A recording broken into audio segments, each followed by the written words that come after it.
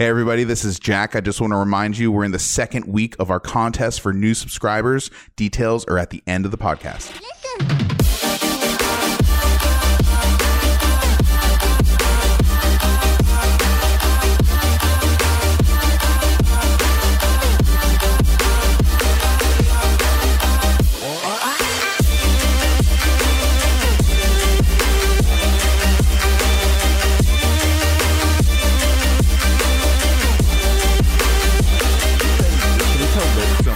Can we tell Lay's to make a Switch cartridge flavored chip?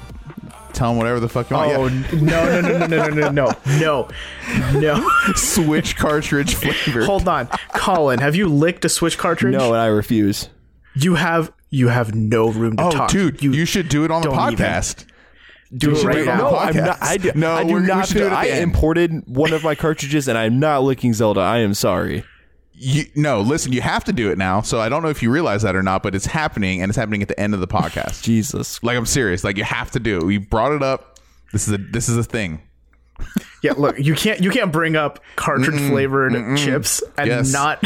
You brought this on yourself. How did this go from favorite chips to dare? You just have to like lick the edge, or you don't have to lick the connectors. You just have to lick any part of it, really. You have to lick the sticker. Is it gonna ruin my label, my saliva? Oh God! No. Well, unless you've eaten some raunchy shit, but probably not. Yeah. So okay, look forward to that. Maybe eat some chips first. Let's go back to chips. So you want to talk about your favorite chips? Yeah. Honestly, bring it. So off the top of my head, some of my go-to chips are like Funyuns. Funyuns pops up in my head. Hold on, dude. This podcast is starting off awesome, dude. Okay. Are you excited, Jack? Funyun? Yes. Is a Funyun a chip? Is the great debate. Oh, that is here not we a go. chip, dude. Okay. Funyuns are not chips. Oh my God. So are we solely only doing potato chips? You said chips, dude. Yeah, but okay. So, okay. I guess we should have said. Listen, this is not the UK, dude. We're not debating if chips or fries, dude. Okay, like chips. Okay, maybe we should have set some ground rules. When I think chips personally, and we don't have to do it this way, but when I think chips, I think like pretty much anything that comes in a bag like that, like Cheetos. Like, because all this stuff is like, I think it's all by the Lay's company anyway, but it's like, wait. So are you saying a Cheeto is not a chip either? Are you saying anything that comes in a bag? Because that is very broad. Oh my God. All right. So pretzels. Yeah. So popcorn's chip now. Okay. Fair enough. Okay. Here. When I hear chip, potato. I think of anything that's a flat potato chip, or like with ruffles, like a tiny disc. One might say. Potato chips. However, we'll say that. Okay, because I would classify a Funyun as a snack. Funyun is not a chip. Let's just be square on that, guys. Can we agree? Okay, fair enough. It is not a potato chip. You're right. Of course, it's not a potato chip. I don't know, but I think chips. Of course. I have a very broad definition of the word chip. I guess for sure. I guess so. Yeah. Wow. So anyway, backpedal a little bit. Okay, potato chip. We're gonna talk potato chips. So. Yeah. So what's your favorite potato Fair enough. chip? Yeah. Okay. It took us 5 minutes to just get the rules. Okay. So yeah. Well, we know where we're going now. So anyway, potato chips, Lay's. I'm gonna go with either, and I think they're almost interchangeable. And you can disagree with me on this: salt and vinegar or dill pickle. So I disagree that they're interchangeable. I think they taste very similar to me. Well, here's the thing. So vinegar is like the sweat of that one guy you really hate. Ooh. You know, can you imagine that guy you really hate? Imagine his sweat. That's what vinegar is. It's not dill pickles. So what are you getting at? What I'm saying is they're not interchangeable. Yeah, fair enough. Like if you put a plate of dill pickle flavored chips in front of me, I wouldn't think, oh, it's kind of like salt vinegar. I don't know. They always tasted very similar to me. Personally, of the two there, I would say that salt and vinegar would be my preference. Yeah, like I would more if both of them were in front of me, I'd definitely reach for the salt and vinegar first. See, I've had neither of them because I'm not a fan of like vinegar in general. It's like the one food thing that makes me gag a little. Yeah, when you smell it on its own, it's like a raw smell. Dude, you tell me when you get like a hot plate of like French fries, you don't smother that shit in ketchup and vinegar? Love it. No, because I'm not English. Yeah, what the hell, Neither are Colin? you. I'm not a big fan of ketchup like that. Ketchup's fine, but I'll go barbecue sauce on my fries any day. I'm good with over that, man. ketchup. I'm good with that. Especially Wendy's barbecue sauce. That's the best, objectively the best fast food Honestly, barbecue though, sauce you can I get. might have to agree with you. Dude, I don't. You know what it is? Like, why does it seem like other barbecue sauces from other restaurants are like? I don't know if it's because they're like they're refrigerated or something. I don't know what it is. It's like it's got a different texture to it compared to Wendy's. Yeah, Wendy's just does it right. Yeah. I don't know what they're doing. They're doing but something. They got It's because it's they got the a process bigger down. mouth on it on the container. That's what it is. Yeah, it's easier to dip too. Exactly. But anyway, back to chips. So I've said Okay, so is it fair enough to whittle your two down? Because I kind of have two down as well that I need to debate in my head. But would it be fair to say, okay, your champion in this match is the salt and vinegar Lay's potato chips? Okay, let's go to Robert. Okay, so I'm gonna come out of left field here. There's this like Korean Japanese chip called kalbi. I knew you were going Korean. I just knew it. Okay, go ahead. Yeah, kalbi. It's really good. It's with like small ruffled chips, so like imagine ruffles, but like they're all pretty much uniform and they're all very like circular. And it's this very like slightly sweet, salty flavor that I've yet to see an American chip replicate. Oh, no. And it's very addicting. It's very good. Would you say, Robert, that the main kind of difference in American chips versus Korean chips or even Asian chips in general is just that Asian chips tend to be a little more subtle and American snacks are more in your face with the flavor? Yeah, the American snacks are also more in your face with the grease, usually. Oh, yeah. Same, yeah. Yeah. Okay. So yeah, I'd put that probably as like my favorite chip. But if we're gonna cater to the American audience here, I'd probably have to give it to, man, I'd say pretzels, but that's not a chip, right? Not at all. Funyuns. Not at all. Yeah. Funyuns. No, probably like maybe sour cream onion. Like what Ruffles brand, sour though? cream onion. Ruffles? We'll go Ruffles. Yeah. Ruffles. So, okay, that's the one with the ridges. Yeah, the one with the ridges. And Colin, yours is the one. Lay's is just kind of the flat, like when you just think of a potato Yeah, chip. honestly, it's just this like has been a pretty long-standing debate with myself too, because I don't know if I like regular chips or Ruffles better. I'm kind of leaning more towards regular chips rather than the than the wavy chips. Okay, here's the thing, right? Like you're bringing up Korean snacks. I'm probably going to bring up a chip brand that you guys may not be familiar with, so I'm going to have to try and sell it to you. So I will start with. I'm sorry, is that all yours, Robert? Yeah. Okay. So I have two as well that I'm having problems figuring out in my head which I like better. And they're very different. So the one that you guys may or may not be familiar with is Grippos. Have you ever heard of that brand of chips? GRIPPO''S Grippos? Anybody? Yeah, totally. 100%. Oh, for sure? Are you serious? Okay. Is that- I knew you were messing Is with that me. the guy who made Zippo's Listen, like guys. older brother? Guys, imagine this. Okay, have you ever had the TGI Fridays like potato chips that are like a little bit thicker? They're like baked and a little thicker cut. The potato. Yeah. Yeah, I know what you're talking about. The potato skins chips. So or whatever. imagine, yeah. So and they're good. They are. So imagine those, okay, but barbecue flavored with some of the best barbecue spices imaginable, plus a very healthy dose of brown sugar.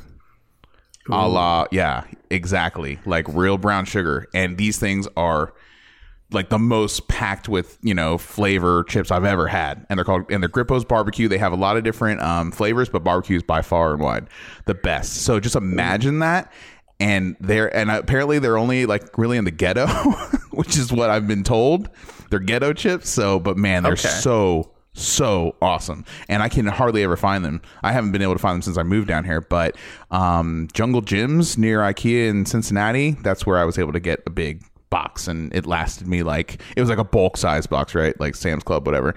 And it lasted me, I want to say like a month. Oh, I thought you were going to And say they never like went 2 stale. days. No, they never went stale, which is scary that they didn't go stale in that amount of time, but what are you going to do? A man makes a choice when he buys a $20 box of barbecue chips, Okay.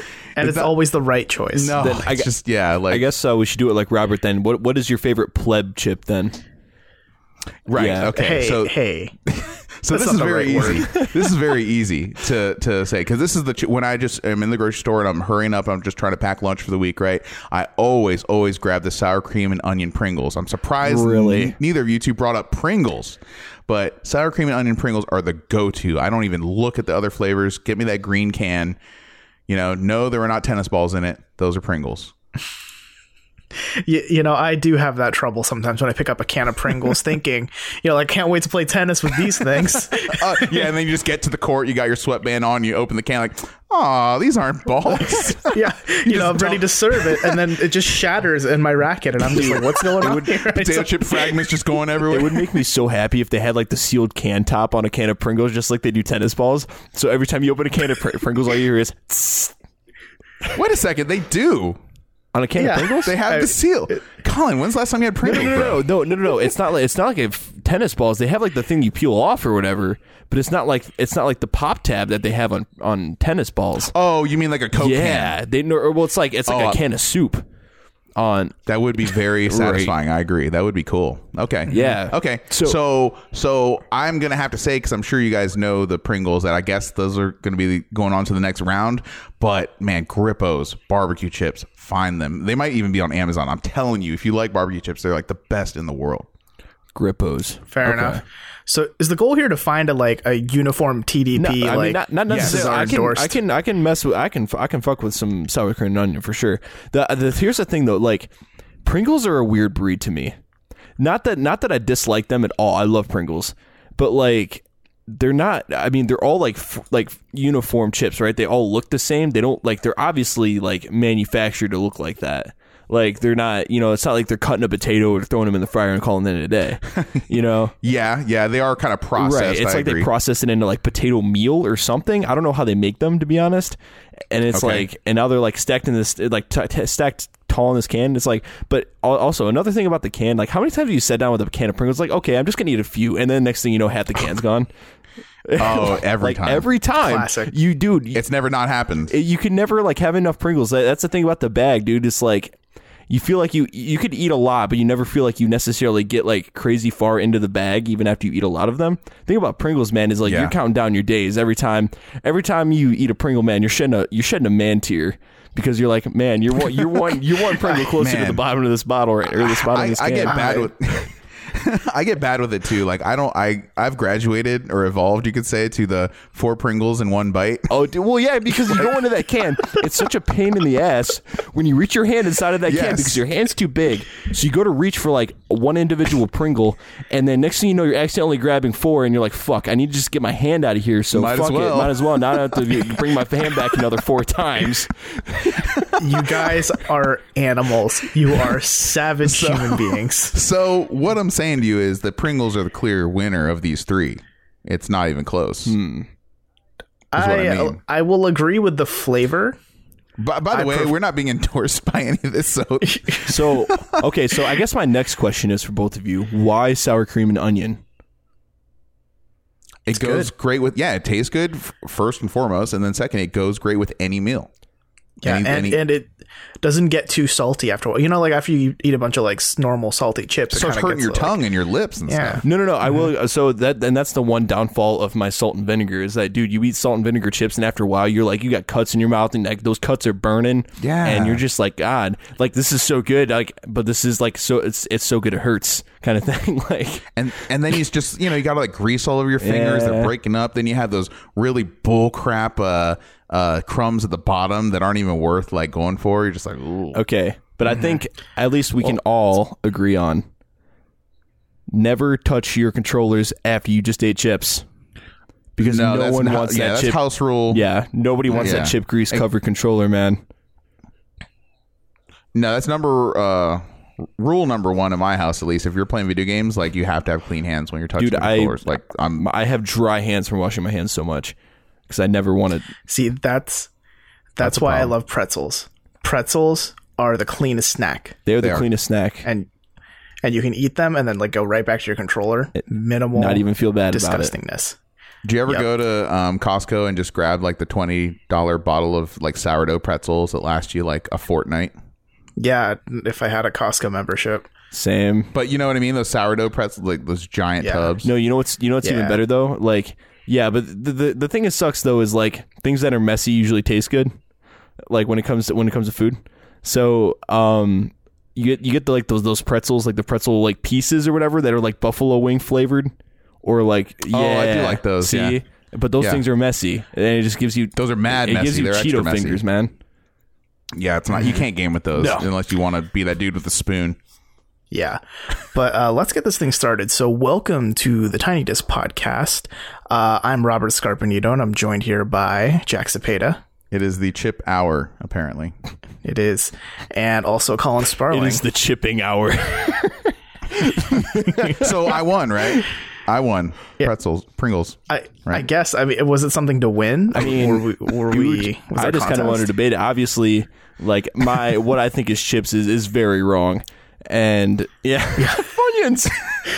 My favorite chip is it's going to be a running joke now. Just watch. Oh yeah. Guys, you know my favorite chip? Apples. I don't know. Oranges are pretty good, although you can't really compare them, can you? Those are a good chip. Chip of the year 2010, I think, were oranges. Yeah. Yeah. All right. Yeah. So this is the Tiny Disc Podcast, a show about games and life. And we're here to just talk about, let's say, movies for now, right? Let's talk about our hotly anticipated movies of the year. Highly anticipated movies for the second half of 2017. Yes. So I think let's each go around and go with one movie that we're all looking forward to, or that you're looking forward to, and probably a lot of other people as well. So Colin, let's start with you. What are you looking forward to? So just recently, like, I made the decision to actually sit down and watch the original Blade Runner, just like out on a whim, because I've always heard people talk about it. A couple of the YouTubers I watch are like, oh, it's like one of the greatest movies of all time. I've seen it a bajillion times. It gets better like every time I watch it. There's like 7 different cuts of the film. It's like ridiculous. And it has this crazy good lore to it. It's based on a book and all this stuff. And it has this awesome noir, like kind of futuristic vibe to it. And the visual style that it has for a movie that came out in 1981 is just incredible, and it stands up completely. So like I sat down and watched the movie, and I was absolutely blown away by it. So, of course, I'm absolutely stoked for the sequel coming out, which is Blade Runner 2049, starring Ryan Gosling alongside of Harrison Ford. And Harrison Ford, you know, like, you know what I really like is old Harrison Ford, because he just has that really crazy delusional look in his eyes every time he comes on screen now. And it's like, you can never tell if he's just being Harrison Ford, but he just so happens to work in that particular scene that they're filming at the time. Or like he just kind of stumbles in. It's like, oh, hey guys, what's going on? He's like, he's going crazy. He doesn't exactly know where he is, but he's like got that crazy look in his eye, like he's gonna kill someone. Yeah. So like the director's too scared. Like, hey, should we tell him to leave? No, just use it. We'll send him a check later. We'll just oh man, go with it's like, damn it, short round, get in the car. Should we tell him he's in the wrong movie? Is he having PTSD right now? Is that what's happening? Oh guys, sad. Yeah. Yep. So what is it about Blade Runner 2049 that's got you like the most pumped on? Honestly, like after watching the trailer, the trailer just looks super appealing. It's still got that noir vibe to it with like the futuristic city and the really strong visual sci-fi style it's got going on like from the original. But at the same time, it's got like a nice change of like scenery. It's got like I remember specifically like the desert scenes, like almost like a post-apocalyptic vibe to it, which is I think that kind of has to do with like that's what's going on in the story anyway. It's kind of like a post-apocalypse with something to do with the replicants or something happened. I don't know too much about the story, and I don't really. It's one of those movies I definitely want to go in like blind. It's one of those movies you'd probably like enjoy more the less you know about it. But yeah, like, and I also think like Ryan Gosling is a really good actor. Like he can really pull his weight as a lead. So I'm pretty excited to have him there, and Harrison Ford is definitely a plus. So yeah, I'm super excited about it, man. Definitely hotly anticipated. You know, I am anticipating it as well, but I am worried just because Blade Runner has always been celebrated as a feat in cinema history. Oh yeah, I mean, for sure. It's so inspirational to so much, even outside of movies. I mean, it's inspired comic books. It's inspired music. It's inspired games. I mean, we were just talking about games at E3 just a couple weeks ago that borrow heavily and have borrowed heavily from Ridley Scott's world that he created. And it is, one of the most celebrated roles for Harrison Ford. I mean, I can even think, I'm not going to spoil anything, but when I'm just thinking about hearing you talking about it and thinking about it, like, oh my gosh, the ending of Blade Runner, the first one, like totally informed and inspired the ending of Inception. If you've seen both of them, it's very similar endings. Yeah. Where it kind of leaves it up to, the viewer's mind of what happened and what actually did transpire during the film. I mean, such great dialogue, such great scenes, the music, everything's just so iconic. So with that, I am a little worried about the Blade Runner movie coming out, just because, like, how's it going to live up to it? Thank goodness they do have a great director. I'm sorry, I'm losing like who the director is for that film. Dennis Villeneuve. Oh, I didn't know that. So he did he did The Arrival. He did Sicario, which is an awesome movie as well. Like, I think he is the right pick, and he will treat this series with the respect it deserves. He's a huge original Blade Runner fan, so that gives me confidence.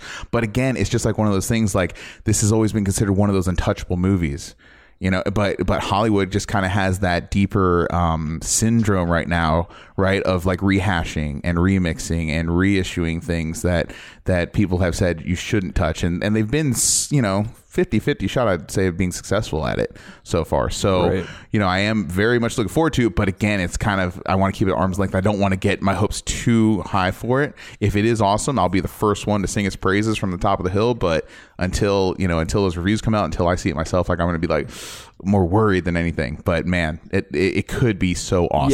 Yeah, you bring up a good point. We definitely can't fail to bring that up, that it's got a huge shoes to fill. There's no denying that. Like, Blade Runner is probably one of the most influential pieces of media in the last 30 years, or So how it's going to live up to that, I have no idea, because it could very easily come out and be one of those movies where it's like, man, it's okay,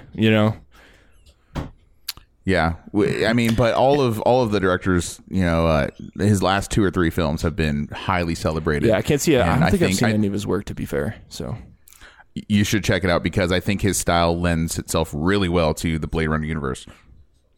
Mm-hmm. And with that movie coming out, it's like 3 months, right? It's like October, first week of October, something like that. I think it's its release date. Yeah, so we have about 3 months left to wait to see if it'll live up to its original hype. Jack, what about you? What are you hotly anticipating this year? Easily, War for the Planet of the Apes. I was the last person in the world to think that the remake of Planet of the Apes, the original of this new trilogy, right, was going to be any good.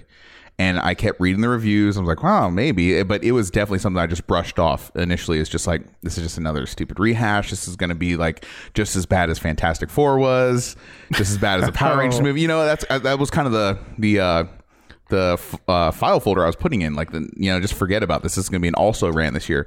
Ended up being an awesome movie. And I thought the story was great. I thought Andy Serkis's acting was phenomenal, as always.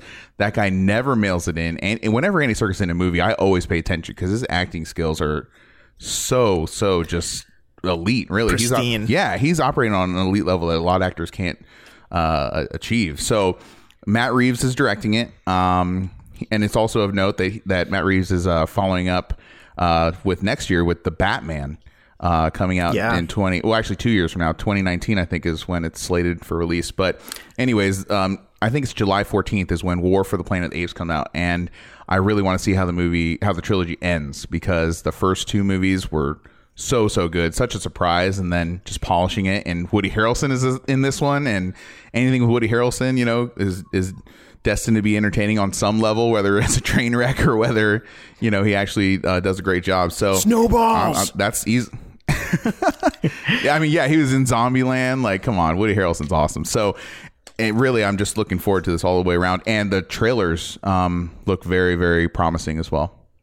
Yeah, see, the reviews came out pretty recently for it too, and the reviews are praising the hell out of this movie. It's really? Shaping up to be a very good movie. Like right now on Rotten Tomatoes, I think its critic score is 96%. Whoa. Granted, this is still early reviews, right? So right. Can't take it with a grain of salt, I suppose. Sure. But still, it's looking very promising. Yeah, I think. I want to add to that whenever a studio or a game developer, any real media property releases its reviews early, it's typically because they feel very strongly about the film and they think that it's going to help the film's release. It's not 100% guaranteed, but more often than not, it's a good sign when reviews are out early, and it's kind of a reason to maybe hold back when reviews aren't out until after the movie's released, right? Right. See, I remember I watched the first Planet of the Apes movie, like the first new trilogy that they've been doing. That was the one with like James Franco in it, right? Yes.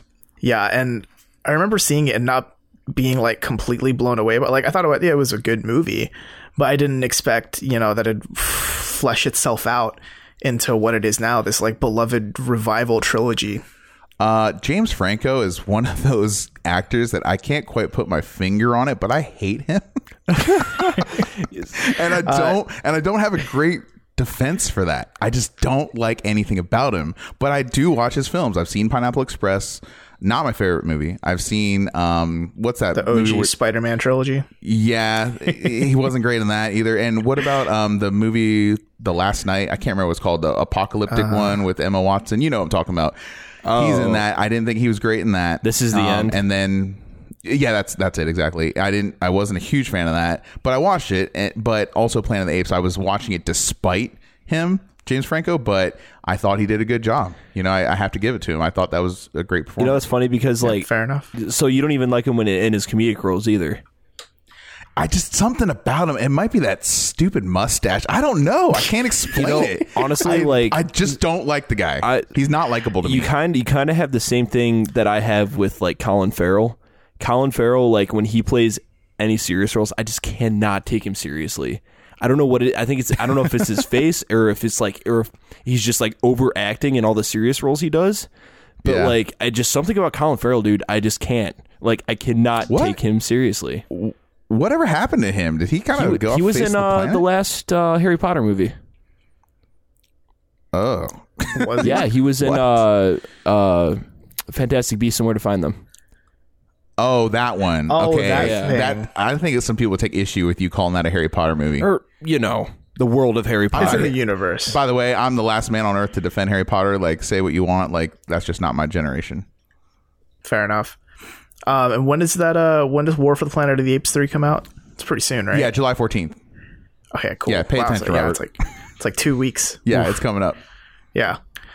So what I'm kind of anticipating this year, just because this year we've seen success in the DC franchise in terms of live action movies. I don't like where this is going at all.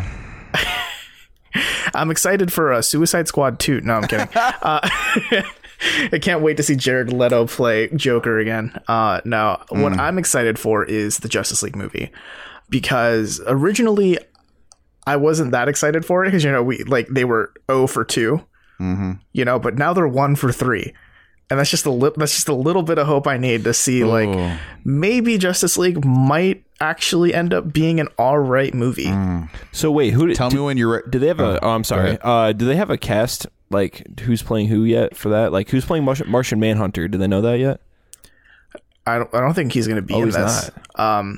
I think it's a limited Justice League. I think it's Batman, Wonder Woman, The Flash, Cyborg. And Aquaman. Did they say who's playing Cyborg yet? Who's playing Cyborg? Oh, I forget. I mean, he's cast. Like he appears in trailers. Oh, that's right. Yeah, he is cast. Yeah, he's right. definitely there. Ray Fisher. Ray Fisher. I don't know if I know who that is. I don't know. All I know is he needs to say "booyah" a lot. Is that a character trait? Does he do that in the comics? You see Teen Titans?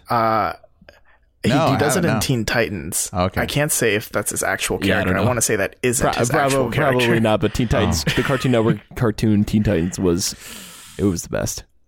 Confession, guys, Sure. I've never seen Teen Titans. Oh, it's so good. There was so much there was such a dark cartoon for a kid's show. Yeah, I'll give you that one. It went places I didn't expect it to for just like a little kiddie show. Like, hey, we're gonna have this episode of Teen Titans where basically Robin deals with PTSD, so that's cool. Whoa, crazy. Yep. I seem to remember that there was a pretty solid GameCube game based on Teen Titans. I remember that. I never got to play it. So, Yeah, I know what you're talking about. Robert, you tell me when you're ready for me to tell you why this is going to be a bad movie.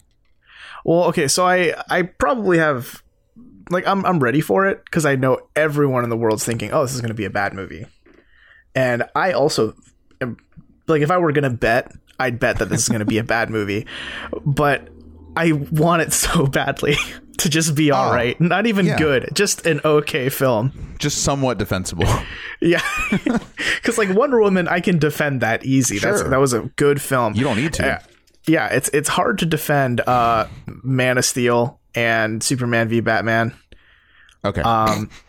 But yeah, I just want the Justice League to happen. I want it to be good. Why are you snickering at me, Colin? This is rude. Every time I see rude. like people arguing that like recent DC universe movies are good, I just see that like that scene in SpongeBob where SpongeBob rips off his nose and he's just like, yeah, it's good, damn it, it's good. Yeah, no, like, look, don't get this idea that I'm deluded and think that all the DC movies so far have been spectacular and worth 10 out of 10, and the whole world doesn't know what it's talking about. I'm fully aware that I'm betting on the losing horse here. Correct me if I'm wrong, but is this not a movie that has also lost its director in Zack Snyder? I think Zack's still directing it. I thought he pulled out of it for family issues. He had a tragedy in his family. I thought he pulled out. Was that Zack Snyder? That's not what I'm Was seeing. that the dude who had his daughter pass away or something, right? Yeah, Is that Zack Snyder? I think so. I think so. Might want to look that up. But all right, let me. While you look that up, I want to talk about why I think it's going to be not great, and it kind of is all boiled down to two very simple facts.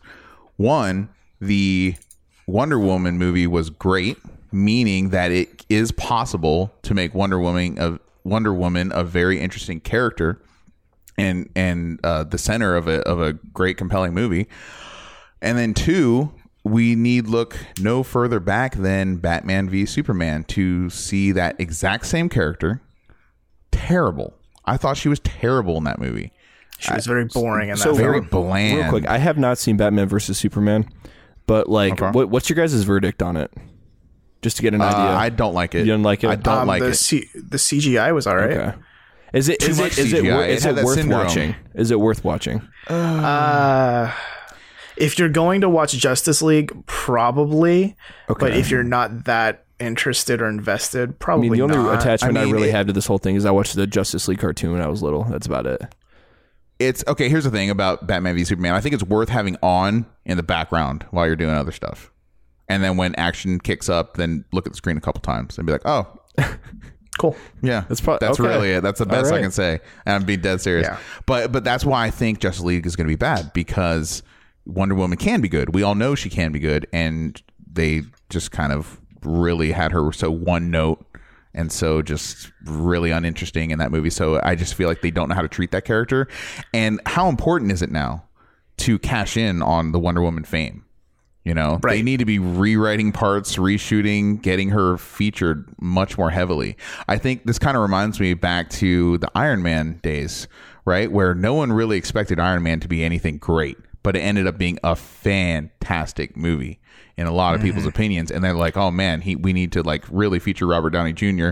When they first told me he was going to be Iron Man, I was just like, this sounds terrible, you know, but they proved everybody wrong with that movie. And now he's one of the most highest paid that actors movie- of all time. Yeah, seriously. Yeah, that movie sparked basically the whole Marvel Cinematic Universe. Yeah. Or at least like where it is today. Yeah. Living that Tony And I think Stark that's the life. trouble that DC's running into, is that DC wants to kickstart their own DCCU as fast as possible to catch up with Marvel. But the problem is Marvel had at least an Iron Man film, a Captain America film, and a Thor film before they even talked about doing an Avengers, right? They're definitely trying to cram a lot of lore, right, in a shorter period of time. They've got a lot less runway to work with, and I just think it's showing in the quality movies coming out. I don't think Justice League is going to be good, but will I go see it out of sheer morbid curiosity? Perhaps. You know, I'll catch a matinee for a discount. Here's the thing I've always thought about. So I'm going to try and say this without being as spoilery as possible. You know what happens at the end of Batman v Superman, right, Jack? Yeah, I was there. I was sitting right next to you. Yeah. So how much better would it have been if that happens at the end of Justice League? I feel like it would have, like, because they were going for an emotional payoff that was not set up well.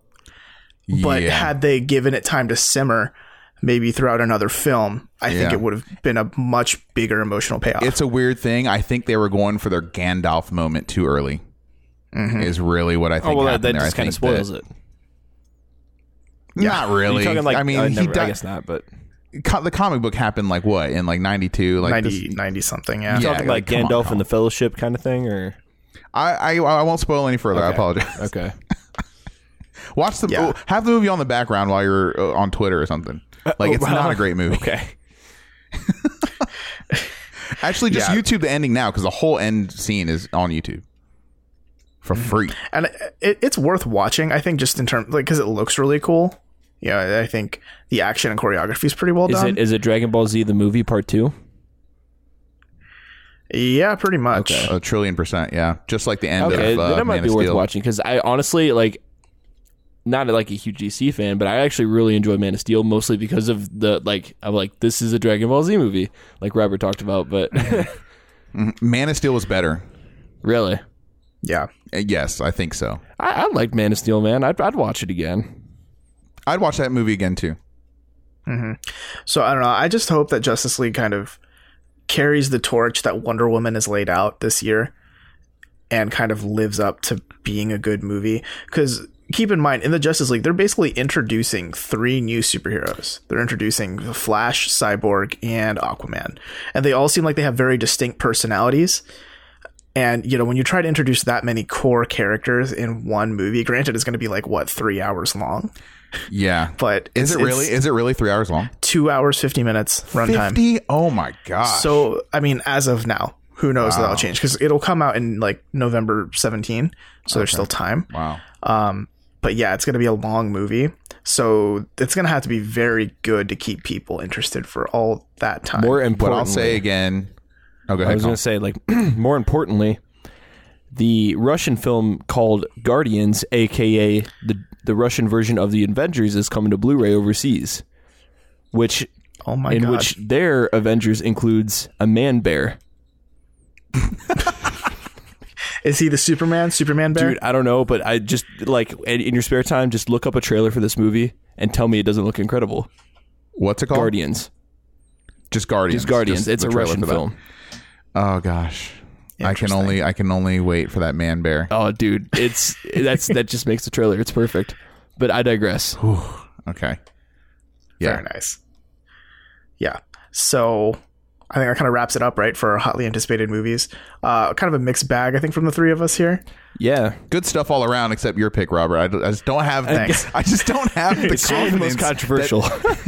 Yeah, I just don't have the confidence that they're going to do what needs to be done. They need to cash in on Wonder Woman. I just don't think they will be able to. Am willing to be wrong. I hope I'm wrong, but worried. See, I think part of my anticipation is more like, I just want the closure. I want to, like, right now I'm in like a box where it's like, I don't know if it'll be good or bad. I just want, like, if it's bad, just let me know that it's bad. Just so tell I can me. be done with this. Just tell me. You know? You're just talking. You sound like a sad ex-boyfriend right now. Thank you. Yeah. Abused. If it's over, just let me know it's over. Yeah. Don't text me. Just tell me to my face that Justice League is bad.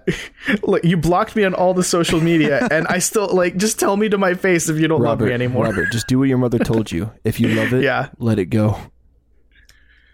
Robert, I have bad news. Batman has blocked your number. Uh-oh. He That's blocked you fine. on I his don't want bat that phone. broody guy. Oh, boy, he's so broody. I don't need that.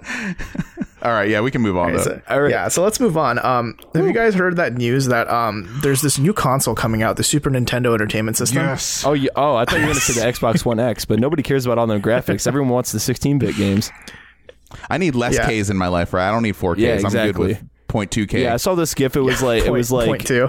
or it was a tweet. It was like Xbox One X gets announced, crickets. SNES Classic Edition gets announced, and then it's just a bunch, like an army of puppies just running. Yeah, completely. Yeah, that's kind of exactly it. Mm-hmm.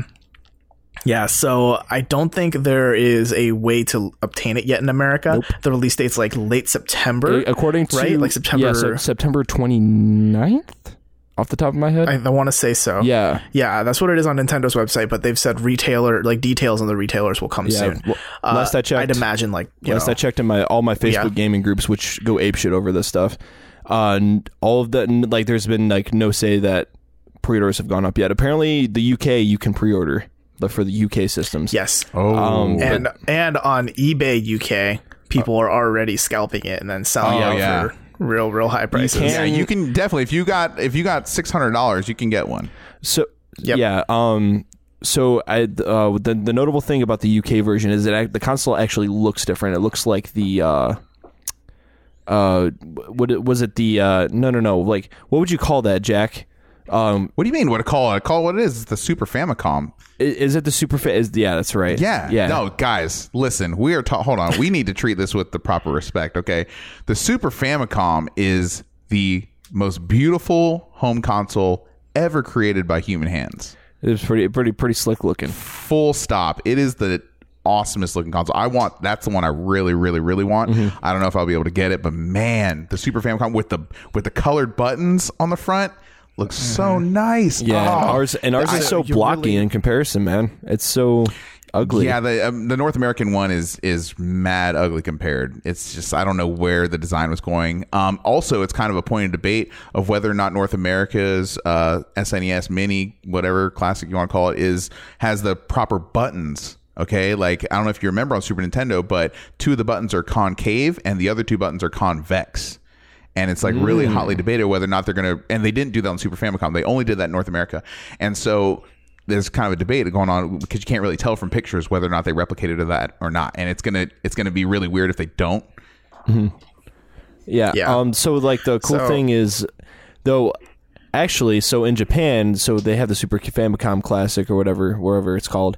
But obviously, for the Super Famicom, unlike the original Famicom, they're not going to have like the controllers that go on the side. So they're not going to have the tiny like thumb-sized controllers like they did for the Famicom. No, Classic. they're going to be man-sized. Yeah, they're going to be man-sized controllers over in Japan. Yeah. But obviously, I mean, getting it down to the nitty-gritty here, this is going to be a hotly anticipated item, and it's, I mean, already is. Yeah, it already is. And whether or not they actually make enough is the huge question. According to Reggie, they're going to make a shit ton more than they did for the NES Classic, but we'll see about that. I can't take that seriously. Yeah, no. Though. Nintendo's always been about manufactured rarity. Like, look at Amiibos in the early days, right? And look at, the NES Classic when that came out. It's like, you can't get your hands on an NES Classic anymore. No. Hold on. Or if you do, you're paying a lot of money. Robert, maybe you're giving them too much credit, when you're saying manufactured scarcity. Like, maybe they just are incompetent. We have to explore that possibility. Maybe they just don't know how to get it done. Seriously, they're always That's short. Fair. They're always That's short. Fair. They just Nintendo's one of the most risk adverse companies in gaming, and they just don't want they don't want to take a loss. But the thing is, they're basically printing their own money. As many of these they manufacture, they are going to sell. The thing that really worries me about this SNES Classic is that they've already come out and said, don't worry, we're making many more. You should be able to get one. But they've already come out and publicly stated that this year only. Yeah, actually, I read I don't know if it was on Polygon, but I read a story that said they're only going to be selling the console for 3 months. Oh gosh! And during the busiest 3 months, of course, yeah. And that takes us what? So September, October, November. Is that gonna? Yeah, December. So it's going to take us up to up through Christmas time. That's it. Yeah. Good luck. Yeah. Yeah. I feel like no matter how badly you want one, like, you're going to need to work the hardest in your life that you've ever worked to try and get a game. No. Here's what's going to happen. They're only going to produce one NES Classic, and then they're going to have the Nintendo official Hunger Games for it. Yeah, in Minecraft. Yeah, the 11th Hunger Games. Yeah. So hold on, let's some basic facts here. So so it's $80. Right. Okay, less games, so it's more expensive than the Nintendo Classic. More expensive and fewer games. How do you guys feel about it? It's averaging roughly about $4 per game. Yeah, it's a 21 total. I don't know what their justification is for it. I mean, from face value, obviously greed, because they obviously know people will pay more for less. Like, they'll pay the $80 for it. I'll pay the $80 for it. Not gonna lie. I don't know how they would go about justifying it. Maybe, these games are longer. There's a lot more playtime here for sure. especially with Final Fantasy 3. Oh yeah, Final Fantasy 3. Yeah. 6. And we'll get to the games lineup. But I don't know, man. Like, what do you think? Like, I don't know how you really justify that, but 21 games for $80 is like, I mean, $60 for 30 games. I thought was kind of crazy before, but well, I mean, you know, as you and I know all too well, like buying SNES games has only become more expensive as the days and hours go by. Right. Like a copy of Earthbound, just the cartridge loose, no box, no manual, nothing, is over $200. Right. For one game. You know, most of the games that are in here are around the $50 mark if you were to buy a console and then try and get the loose carts. Right. They're up there. They're games you want to play. They're games you want to own. For sure. Kudos to them for that. So, you know, that's one argument. But at the same time, you know, I think that there is definitely evidence to point to that, guys, this is just a different shell. This is the exact same system as the NES Classic. It's just, you know, another Raspberry Pi-esque machine with the exact same processor on it, just with different ROMs dumped into it. Yep, exactly. And a different shell of controller. So, I mean, you know, how expensive can it be? Why would they have to charge more? The answer is because they can. And they could charge, you know, I mean, we're seeing it on eBay now. They could charge well above what they are charging, and crazy people would still buy it. Yep. Yeah, I mean, part of it is that it has the Nintendo brand to it. You know, it's not just a random machine that emulates games. It is a Nintendo machine. Sure. Right, exactly. And dude, I see it in the collecting groups I'm a part of all the time. It's like, oh, well, why don't you guys just build a Raspberry Pi and get the element? Like, dude, we know. All right. It doesn't say Nintendo on it, does it? Well, and the trouble is too that Nintendo is trying to strike down ROMs online. Yeah, they're getting big on that games. now too. So if you don't have now, good luck, because there have been a few cease and desist issued, as I'm hearing, that they want all those games, all those ROM sites to get rid of those games. And if Nintendo's successful, like this $80 machine may be the only way that you'll be able to play these games anymore, unless you buy the cartridge, own the cart right. and an original SNES. That sucks. We should probably, I mean, we should have done this a while ago, but we should go down the list of games. Yes, let's get down to the meat of it. So go ahead, Robert. Colin, go ahead. Yeah. So anyway, so SNES Classic, the console has 21 games built into it. Well, as they advertise it on the box, 20 plus 1. But so anyway, here's the list. So for starters, we have Contra 3, The Alien Wars, Donkey Kong Country, Earthbound, Final Fantasy 3, F-Zero, Kirby Superstar, Kirby's Dream Course, The Legend of Zelda: A Link to the Past, Mega Man X, Secret of Mana, Star Fox, Star Fox 2, Street Fighter 2 Turbo Hyper Fighting, not just Street Fighter 2. Yeah, of course, it couldn't just be Street Fighter 2. Super Castlevania 4, Super Ghouls and Ghosts, Super Mario Kart, Super Mario RPG Legend of the Seven Stars, Super Mario World, Super Metroid, Super Punch Out, and Yoshi's Island. Very, very, very solid lineup of games. Well, you kind of glossed over it, but Star Fox 2 is a momentous thing. So Star Fox 2 was never released, deal. Right? And that's the biggest thing. This is the actual official. Yeah, this is that actual official launch of Star Fox 2 in North America and all over the world, because they developed it. Rumor has it that it was actually complete, but they never released it publicly. Way back in the early 90s. So this is your chance to play it now. I mean, you've had chances. I mean, that, you know, there have been ways, to play Star Fox 2. This is your official way. This is your legal way to play that game. Yeah. I don't know. When I look at this list, I think, you know, it's a pretty good list. You know what I mean? Like, it's going to be hard to show someone this list. They have a lot of the essentials. Yeah, it's going to be hard. It'll be hard to show someone this list and someone will be like, meh. You know, they're going to get excited about at least one thing. Right. Oh, easily. I mean, you have, all told, you have probably, 400 or 500 hours of game here? Oh, yeah. Easily. And, I mean, because they've got the big JRPGs, like, you know, Earthbound, Final Fantasy. You know, that could last you hours. Right. You got Legend of Zelda as well, Link to the Past. Oh, I don't know how many people know this. It's also worth noting that Final Fantasy 3 is actually Final Fantasy 6 as we know it. Right. Right. I am, and that brings up, kind of a glaring omission here for me. Like, I wish that Final Fantasy 2 was in here as well, which is Final Fantasy 4 in the series. You know? But I was kind of surprised that they would put 3 in there and not 2. I mean, because that game is so classic. The music, the story. I mean, it's so iconic. Just wait until they put the soft mod out for this, and you'll be able to slap it on there. Yeah. I mean, you can. Yeah, people have already modded the NES Classic where you can play all these games and more. You can play Genesis games on that if you. Right, exactly. I mean, I'm at my NES Classic and threw an extra 30 games on there. Yeah, hey, Nice. do what you gotta do. Yeah. Yeah. I mean, I'm also surprised that we're not seeing any Chrono Trigger here because that's like a beloved game. That's the biggest one, right? So, because you're going to pay like, I don't know, $200 for Loose Car 300 complete. ActRaiser is another huge one that I think is missing there. I also think that Pilot Wings, where's that? Yeah. Oh, Surprised yeah, to see Pilot that Wings, gone. okay. Like, I was really surprised. I mean, they are selling that game. That game is available on Wii U and Wii, and I'd assume it will come to Switch. Pilot Wings is one of those Nintendo staples. So, hey. See, part of me wonders too, right, is that like Virtual Console's been a thing for the past 2 or 3 Nintendo consoles, right? Yeah. So, when the Virtual Console comes to Switch, how many of these games are going to, be ported to it, right? So it kind of creates this idea of like, is it worth buying this SNES Classic aside from the nostalgia factor of like owning this physical piece of hardware? Like, why not just wait a couple of months and maybe buy this game for the Virtual Console? Like, if you don't want to play all of them, You might not have a choice, right? I mean, this is Yeah. going to be hard to find. This is going to be this is my favorite console of all time. So there's probably there's probably 4 of my top 10 video games of all time in this list, with The Legend of Zelda: Link to the Past, Super Metroid, Super Mario Kart.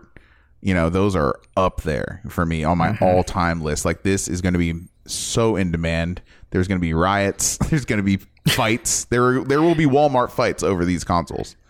it'll be the end of the world. Rest assured, yeah. So, I really I hate this, but I just have zero confidence I'm going to be able to get one. There's only Zero. There's only one specific way I think I might be able to get one, and that's through my game store back home. But we'll see. They'll have to freaking back alley it to me more than likely if it does happen. Good luck, man. Yeah. I don't know. I mean, like that's the part of the reason I'm not as excited about this, because it's like a really cool idea. And, this would be great if there was not going to be a supply issue. But we all know Nintendo, and we all know there's going to be a supply issue. So it's hard for me to get excited about something that I'm less than 2% of a chance that I'm going to be able to own. And why are they constricting time? Is it for the inevitable N64 Classic that's going to follow? And then the GameCube Classic a couple years later. But see, my worry with if they decided to do an N64 Classic, would that cost them more to produce? Like, would it take much noticeably more powerful hardware to do something like an N64? Kind of what I hate about Nintendo's pricing on the Virtual Console is they just price by platform. They don't price by any other way, right? The classic Nintendo games are cheapest. Then SNES are all $2 more with a few exceptions, and then N64 are all $2 or $3 more than the SNES games. They just go by platform. Right. So by that rationale and their history, definitely the N64 Classic that we're speculating on being released would definitely approach $100 plus. Yeah, for those nasty muddy polys. Bleh. No thanks. Yeah. So looking at this list of games, though, like Jack, you've already touched on which ones that you're like really, really excited. Yes. Like the ones that you're super, super interested in. Colin, are there any on this list that you're like which one of these games are like the system seller for you if you could easily? Man, what's your killer app? God, dude, honestly, like almost this whole freaking list are all games I really want to play. Like. That's a cop out. Yeah, it's a cop out. If to narrow it down, there's some terrible games on this list. No. Yeah, there's not I'm not really too big on Kirby for sure. I definitely want to play F-Zero. I think the biggest ones for me is Earthbound and Final Fantasy 3, because I've never actually played through Final Fantasy 3, aka 6. Oh my gosh! And Earthbound, I've never actually had the chance to play. I played the original. Mother Earthbound. Well, this is Mother 2 technically. The original. I played the original Earthbound for the NES, which was a fan translation, but I have it on my NES Classic, and it's pretty neat. Let me ask you real quick, Robert. Have you played either Earthbound or Final Fantasy 3? I have played a little bit of Earthbound, and I have seen video of Final Fantasy 3/6, and I do like Final Fantasy 6 is like a game on my list of games to play. Yeah, it's like on your list of pile of shame, basically. Right. So this is what I propose. I'm just going to bounce this off you guys, but maybe we should all like play it and then like have a like talk about it on the podcast, like kind of I would chronologically. not be because we couldn't opposed. do that in a week, but maybe we should like have like a playthrough where we pick one of those games and then like come back every week and talk about what happened that week. We just talked about how it'd be impossible for us to get a SNES Classic. Oh, there are other ways. Yeah. I didn't mean wait till this thing comes out. Right. But I mean, both those games are available on the or not Switch, but they're available on the Wii, the Wii U. There's ways. There are ways. Yeah, It's also it's worth noting that the SNES version of Final Fantasy 3 is probably the best version to play it, or the best way to play it, because I think all the future versions of it, there was help me out, Jack. There was the GBA version.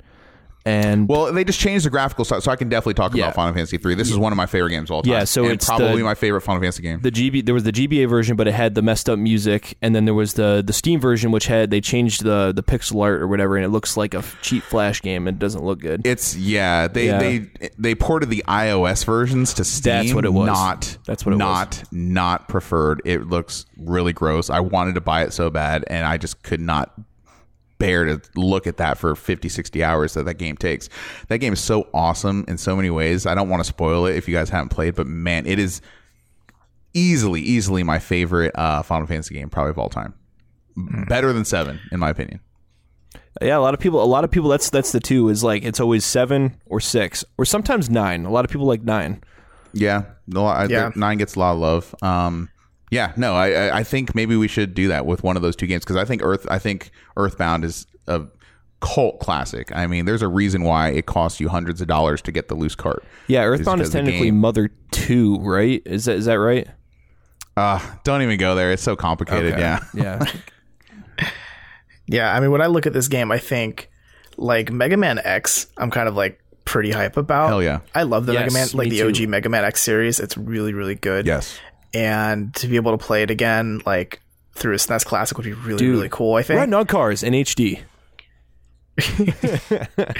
Yeah. And of course, Star Fox 2, playing that would be like, I think that'd just be something cool to do. Like, even if you're not a Star Fox fan, it's the idea that a previously unreleased game, officially unreleased game, is being released now through this system. Oh, dude, Last night on Twitter, I saw that the original developers of Star Fox 2 had a launch party in Japan just last night. I thought that was really cool. what? That's cool. amazing. Yeah.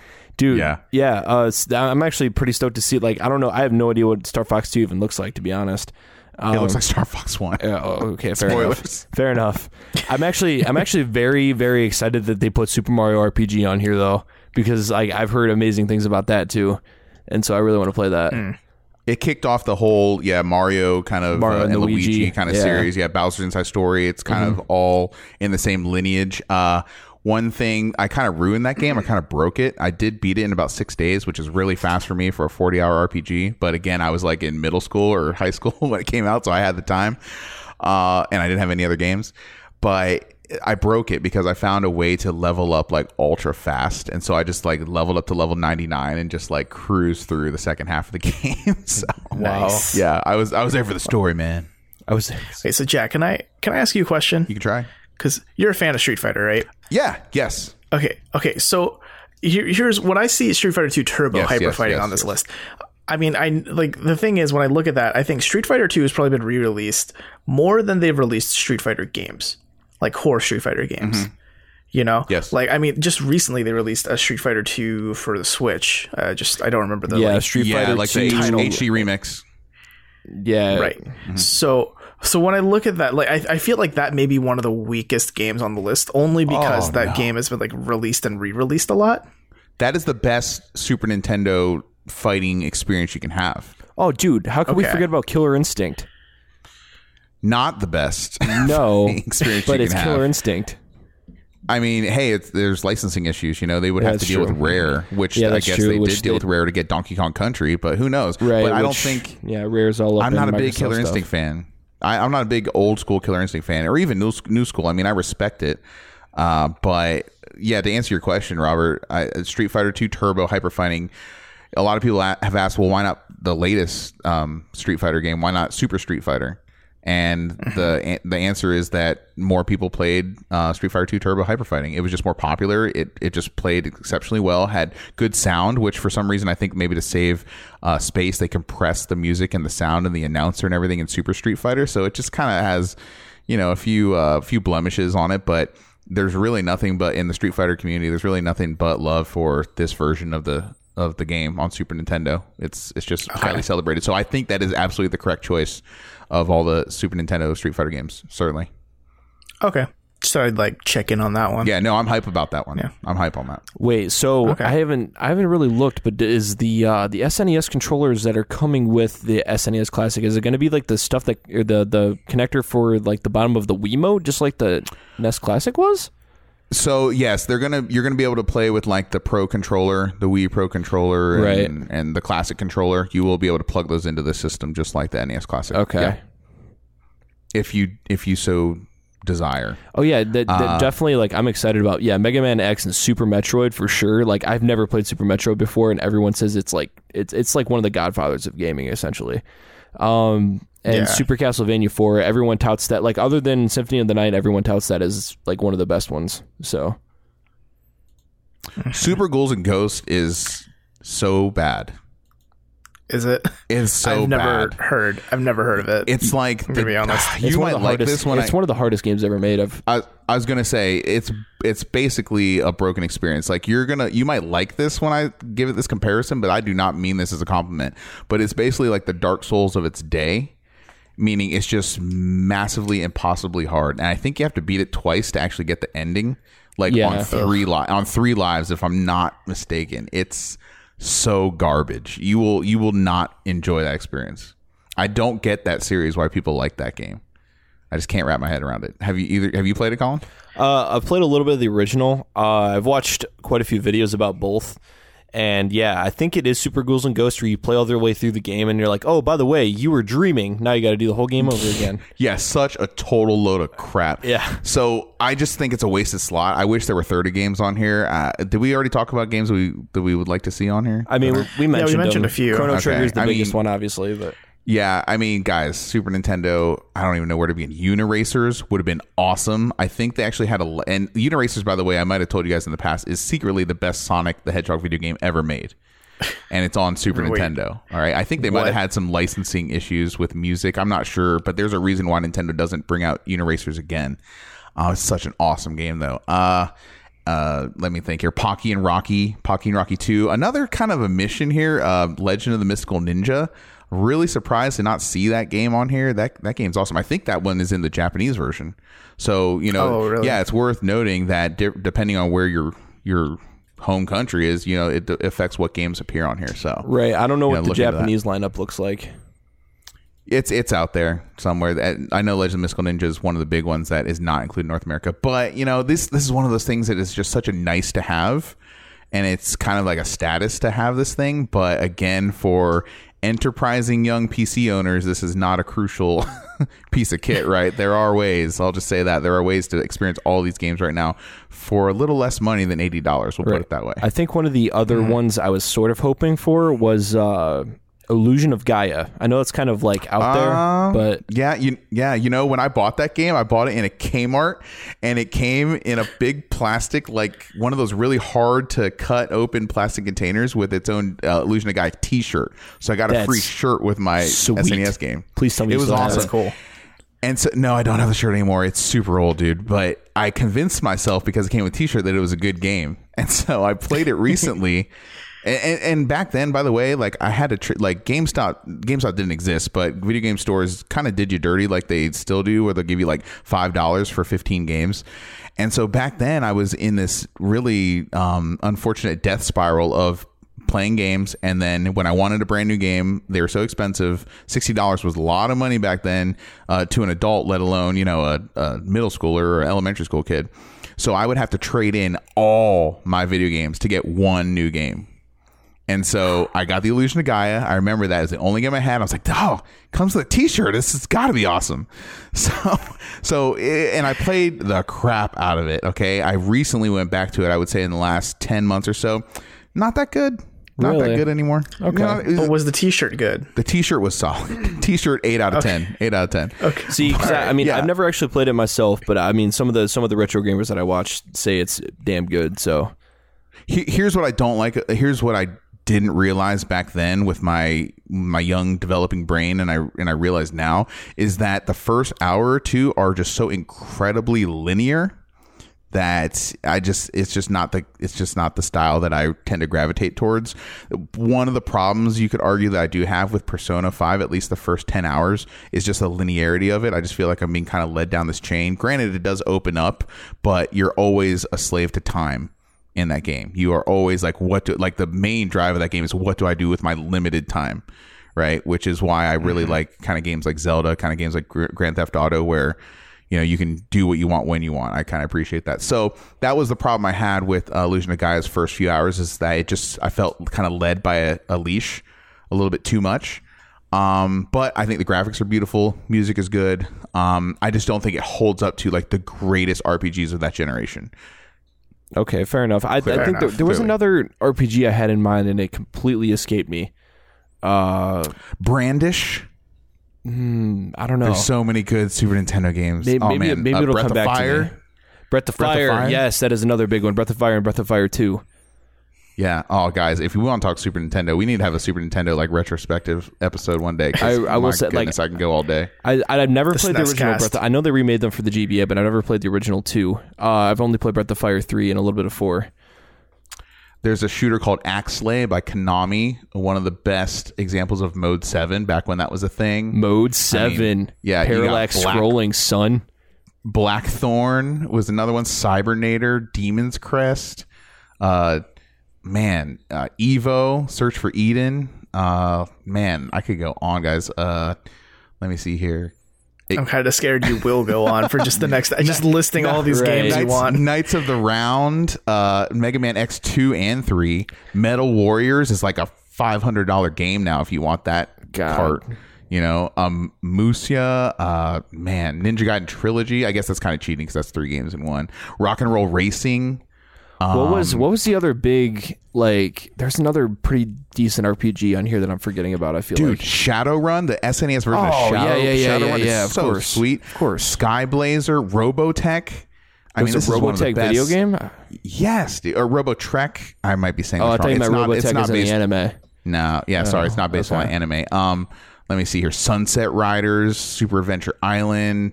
Man, the list goes on. Like I said, I could talk. True Lies. Have you ever seen that Arnold Schwarzenegger movie, True Lies? No. No. Pretty good James Cameron movie. Even better Super Nintendo game. Very surprised to say. UN Squadron, Wild Guns, which Yes, was that recently released on it was PS4? on PS4, and I heard UN Yeah. Squadron was actually a lot of fun too. Yeah, it's based on the arcade game. Yeah, so I'll stop there. But man, Twisted Tales of Spike and Fang. Oh man, Turtles in Time. One of the Oh, greatest Ninja Turtle games yeah. ever. Oh shit! That could have been obviously licensing issues. Have prevented a lot of games, but I was surprised. There are a couple surprises on here for me, like Secret of Evermore. Or I'm sorry, not Secret of Evermore. Secret of Mana, however you want to say Yeah, it. like I wouldn't have been like, That's cool. That's guaranteed to be like. I definitely would have been like, oh yeah, No. that's so going to be on there. I mean, it definitely would have been a wish list game for sure for me. There's a mode in that game for 3 players. I don't know Yeah, how they I would heard do about that. that. I don't know how they would do that with 2 control slots. So who knows? I don't know if they'll be able to include that. Dude, they're but- going to get a multi-tap. Wait, Good. what? Yep. Dude, now do you guys know what a multi-tap is? No, yeah, it just kind of stopped there. Like, all right, Yep. It was just that was the end of that thought. yeah, that might be the All end of that right. segment now. All right, but all right, yeah, I think we're good to move on. No, we've talked Yeah, about so- this a good long while, and we can talk about Super Nintendo another day for sure. But I'm super hype on it. But it just brings sadness to me because I just feel like I'm never going to get it. Yeah. You probably won't. No offense. It just seems like no one's gonna get it. No one is gonna get it either. I'll find a way. I'll find a way. So it just makes me angry at Nintendo. Yeah, I mean, or just set aside $700 now. Go to ebay.co.uk and look it up there. Guys, there are going to be people that pay more for this than an Xbox One X. Yep. And will gladly hand over the money for this, which is just so insane. Yeah, and then they can play these games in 4K. Oh man, too many Yeah. Ks for that. Good old 4K. Yeah. So let's move on to some more news. It's just a quick update from what we talked about last week, how Take-Two issued a cease and desist to that one mod tool for Grand Theft Auto 4 and 5. They've actually backed off that. Both Take-Two and Rockstar, the developer of Grand Theft Auto, have decided that they're going to instead try to screen mods individually to allow single-player mods to go through, but still try to keep online mods, to not be a thing. So that way online will still be balanced.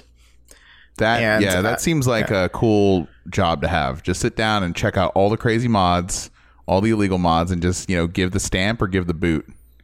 Yeah. And I think part of this is probably, it was done because a lot of people took offense, or, they went up in arms about this, and they gave Grand Theft Auto 5 a ton of negative reviews on Steam, which made the game look awful, right? Because Steam now has that thing on the interface where you're like, there's overall reviews and then recent reviews. Recent was all negative, and I think overall wasn't overwhelmingly positive anymore. So it did affect the review score of the game. Granted, I don't think it would have changed the sales that much, because it's a game that still sells a lot, after it's like 4 years of being out, Right. But still, it doesn't look good, right? And I think the PR people were like, we need to fix this. And this is their solution to have a more hands-on approach to this mod instead of like a blanket statement about mods in general. Yeah. And I'm kind of really glad that they've taken this approach. I think it's more work on their part for sure. But I think it's something that really speaks to them, like caring about the fans rather than just caring about The dollar. their own ends. Yeah, Right. Exactly. So yeah, that was just a quick update on a story from last week. But let's move on to the big story this week, the Steam sale. Well, another big story, the Steam sale. Steam sale is going on. It's a thing. Steam summer sale. Empty your wallets, take out that 30th mortgage. It's time for the Steam summer sale. It's time for you to spend all your money. Get every Ease game ever created in the history of man for 10 cents.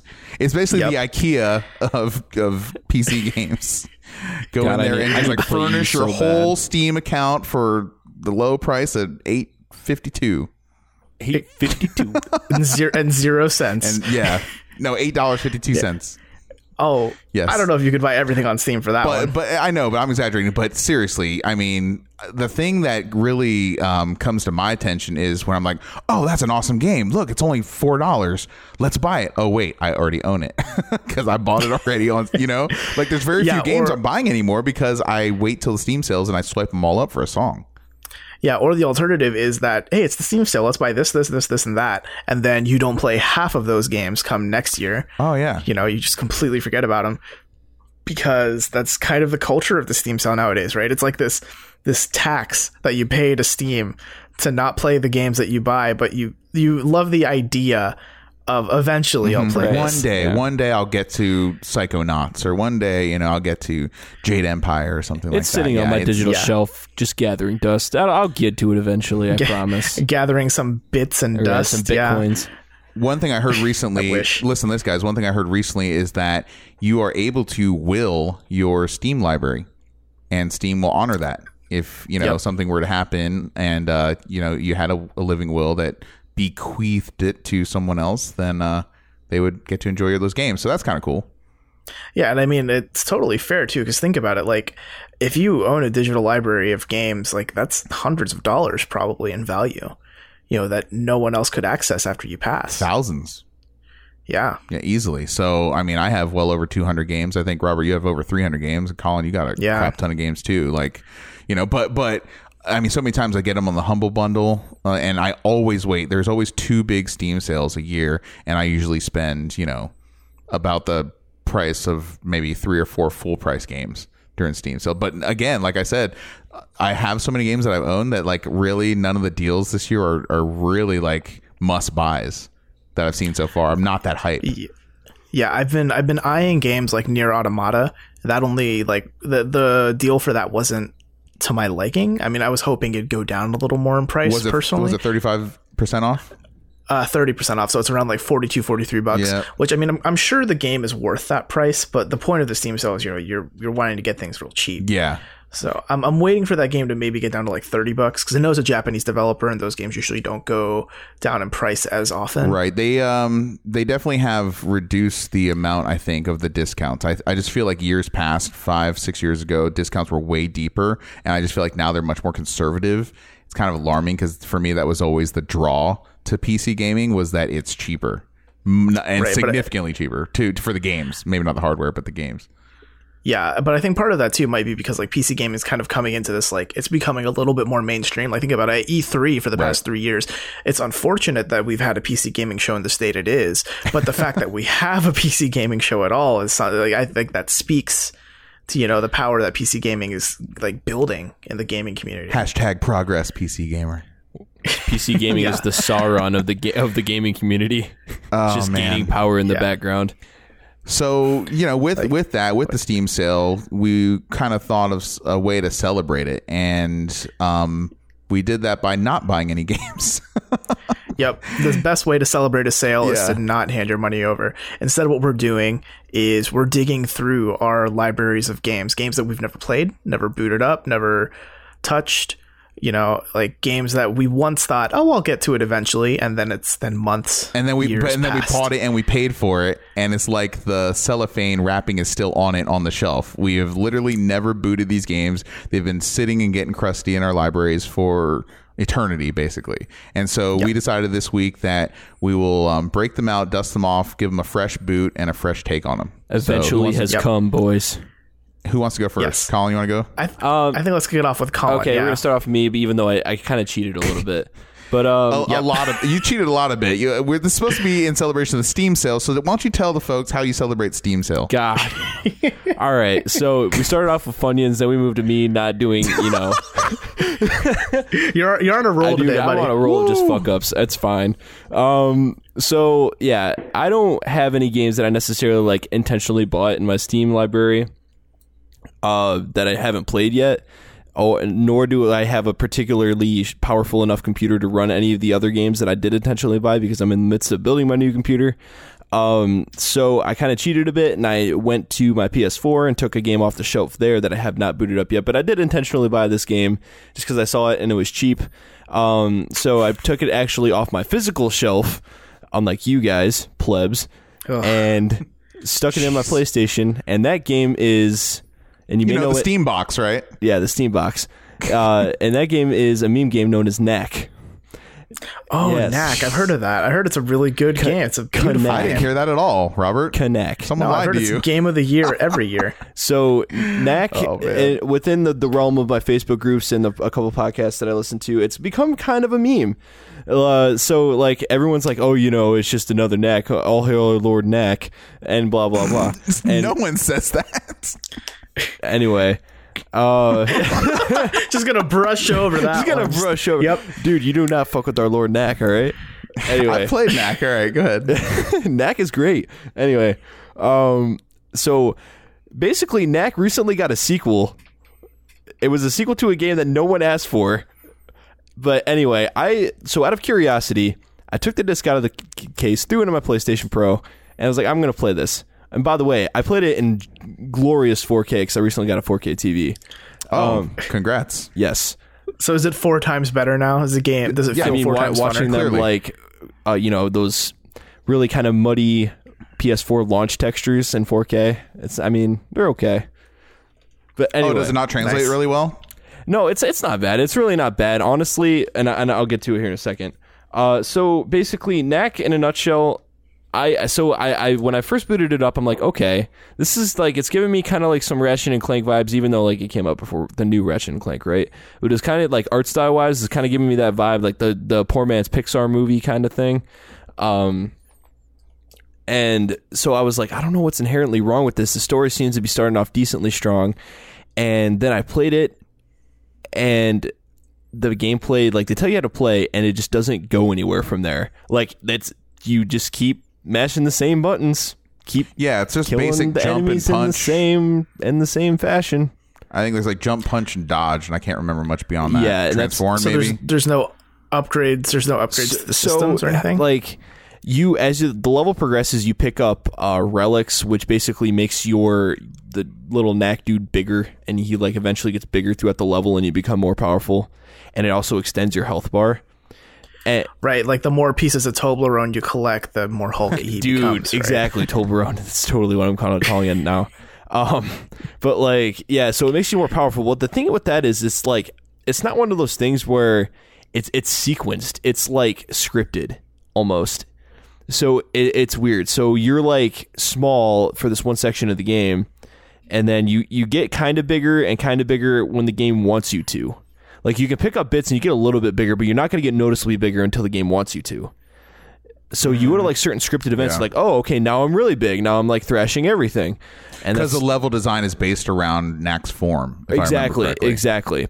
And so like you get to these points where like, oh, hey, like we need to power this generator with relics. And Knack's like, oh, hey, I got this. Just going to like shoot all those relics that I picked up into this generator. Now I'm small again. Now you get to start all over. Now you have like this tiny ass health bar. You're baby Groot at that point. Yeah, exactly. And so I'm like, oh, this doesn't, I don't know, this does not seem like good design to me at all. I thought you were liking this game. Sarcasm. Oh, okay. So no, but like I wanted to give it a little bit of the benefit of the doubt when I was going in. And yeah, I can't imagine that you had too much fun with it though. No, hey, just to defend, I mean, I'm not a big ardent Knack supporter, but someone liked it. There's a sequel coming out. It's crazy. I mean, to be fair, like it was a launch title, and honestly, as a launch title, it's a pretty okay launch title. It's a nice at the time, it's a nice tech demo. Yeah, you might be guilty of launch goggles there, you know, not having many games to compare it to. I remember, I mean, I played it early on a couple years back. I remember it looking okay. It didn't look that bad, but it just seemed very limited. And one thing too of note with Knack is that it looks like a kid's game, and it was designed with Mark Cerny, who I think was directly involved in this game. Right, it's and developed by Sony Interactive Entertainment. Yeah, with the kind of mentality of I want to recreate that magic of PS1 era games. So that's kind of the flavor and the feel and the tone they were going for with this. And it looks like it would be like a kid-friendly type game. But man, for one, the game is balls hard. It's a very hard game. It's hard. Not easy. I was going to say that because you die a metric fuck ton. You really do. You die a lot, man. You die a lot in this game. Easily you die. Like 2 hits, you're dead. Dude, I died, I only played the game for 2 or 3 hours. But like I died, dude, if I had to give you a rough number, it would probably be about 30, 40 times. Yeah, it's like a Call of Duty deathmatch, basically. Dude, like it was ridiculous. Like you're like running in and because the thing is and this is where like, and if you want to kind of get in depth in the game design a little bit too, but it has one of those things where it's like the enemies do something like you completely don't expect. Like the enemies don't really, how would you say that? Like give you a hint as to how they're going to attack you. Like, they don't telegraph their moves very well. Is that what you're saying? That's where I was looking for. Thank you. So they don't telegraph their moves very well. So like you kill like these, for example, like these beetle things. You hit them and you knock them over. Then they explode and then you're dead. Like it's a rough game. It is a rough time. You cannot. Yeah. It just gives you a middle finger. Or like I was walking over this pit and they're like, oh, the pit just drops from underneath you. I'm like, oh. Okay. It's rough. It's rough design. Yeah. You know. So final verdict. You don't like it. So it's not a terrible game. I think how I would describe it is fantastically mediocre. Like it's just mediocre at best. If anything, it's so bland. It's not really much to enjoy there. Like I thought the story kind of started out somewhat interesting, and they give you like little tidbits that seem okay. Jack, did you say you beat it?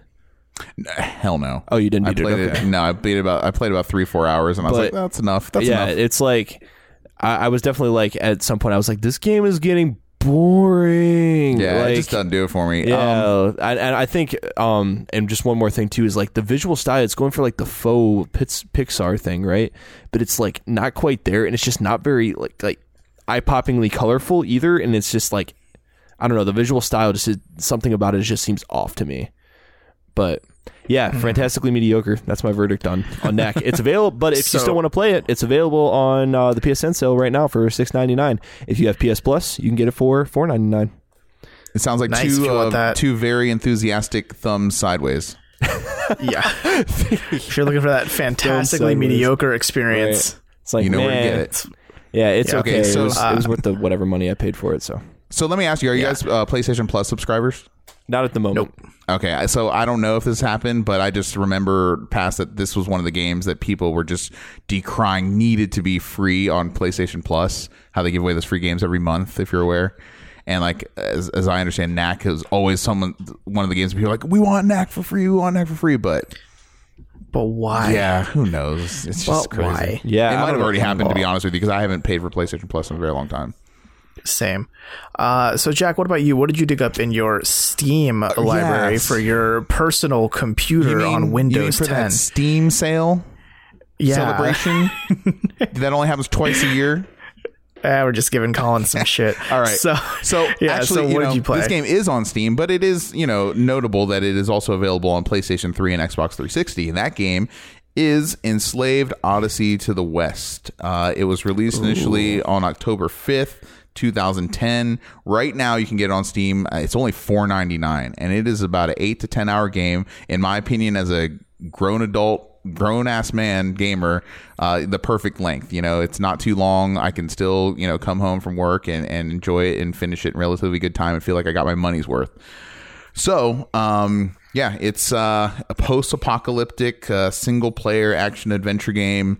It has movie footage motion capture footage that Weta Workshop worked on, which was the same studio that worked on Heavenly Sword on PlayStation 3, as well as the Lord of the Rings movies and all the special effects there. In fact, Andy Serkis plays a critical role as well, one of the main characters, and everything he does in cinema is so awesome. I think he's one of my favorite actors, whether it's him in real life or it's him in a mocap suit with all the reflective balls sticking on him. Dude, he's gone forever and always.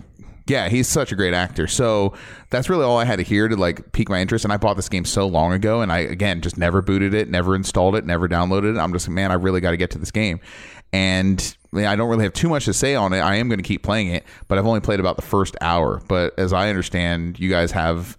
And that first hour was good, and it drew me in, and the acting was it's very prevalent. That is high quality, and it is what you expect from a movie, not just a video game. You kind of draw that ire of video game acting being somehow mediocre, but I think that the medium is catching up, certainly to Hollywood levels, especially with a Weta Workshop working with them now. So can you guys talk about the game a little bit? I know you guys have some previous experience on it.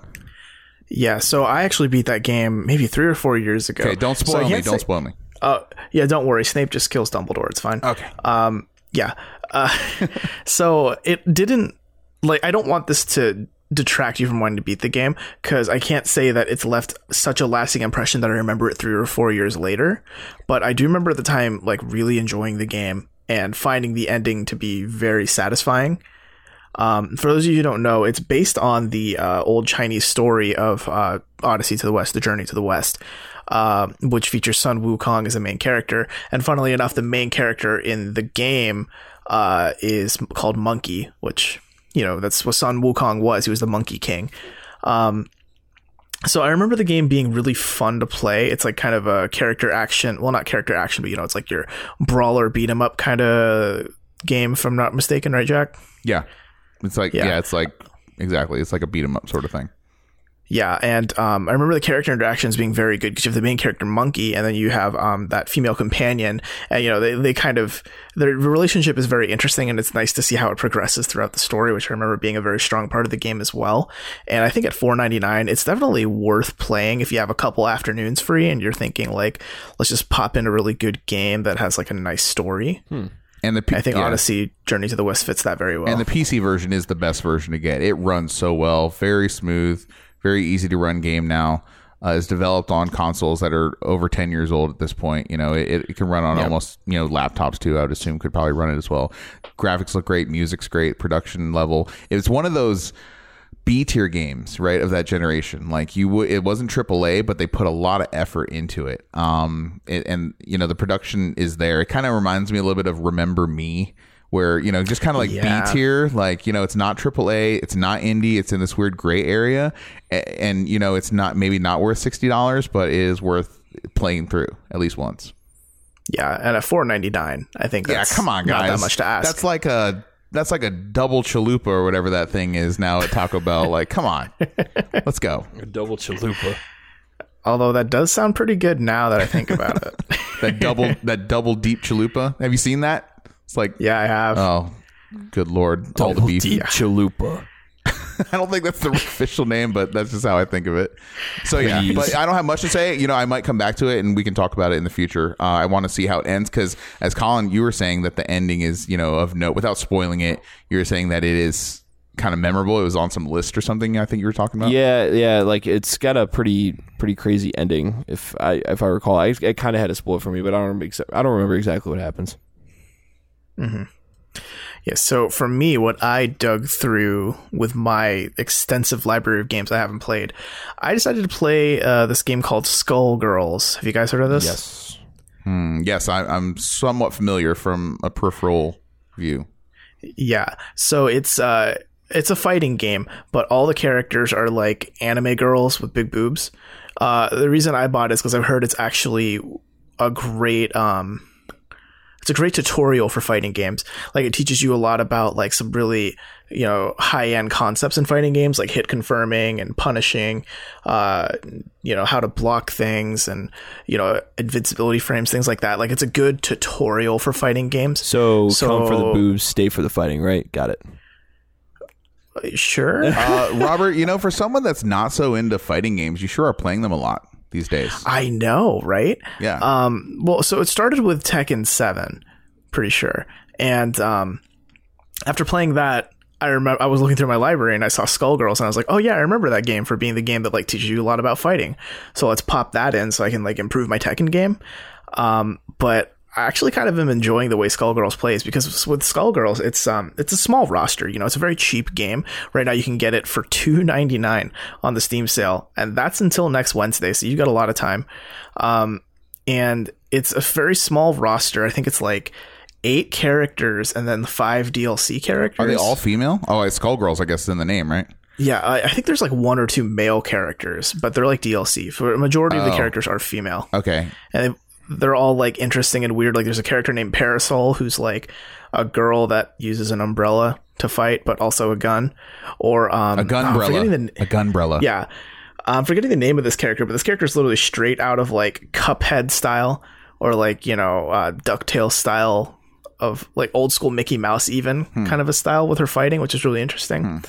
But what they do is they kind of simplify fighting a little bit because, you know, like both of you have played fighting games in your time, right? Yeah. Yeah, of course.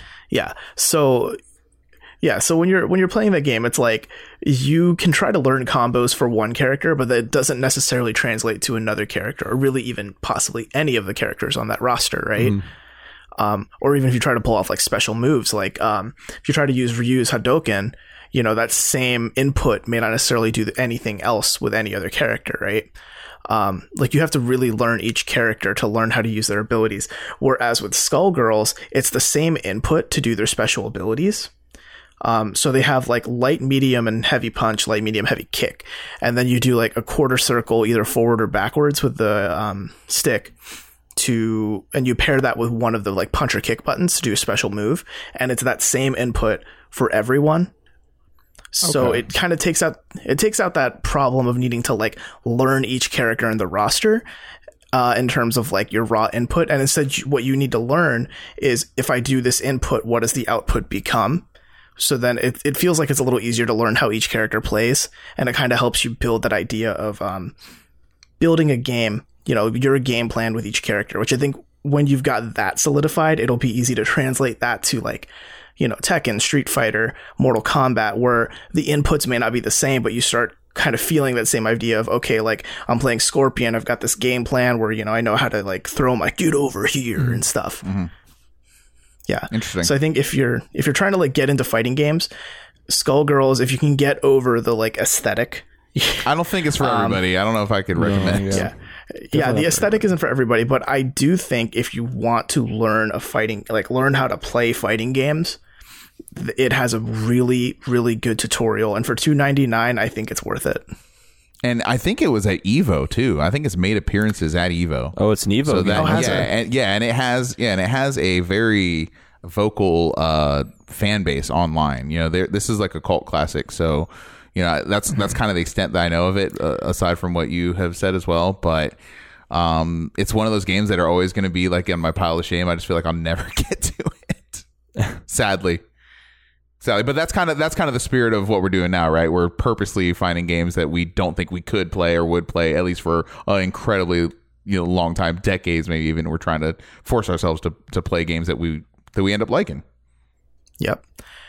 And I think that's all I really have to say about Skullgirls. It's good fighting game tutorial, some pretty solid fighting game itself if you want to stick around for that, but it'll definitely improve your fighting game prowess, I think, across whatever fighting game you want to play. That's a great word. That's one of my favorite words.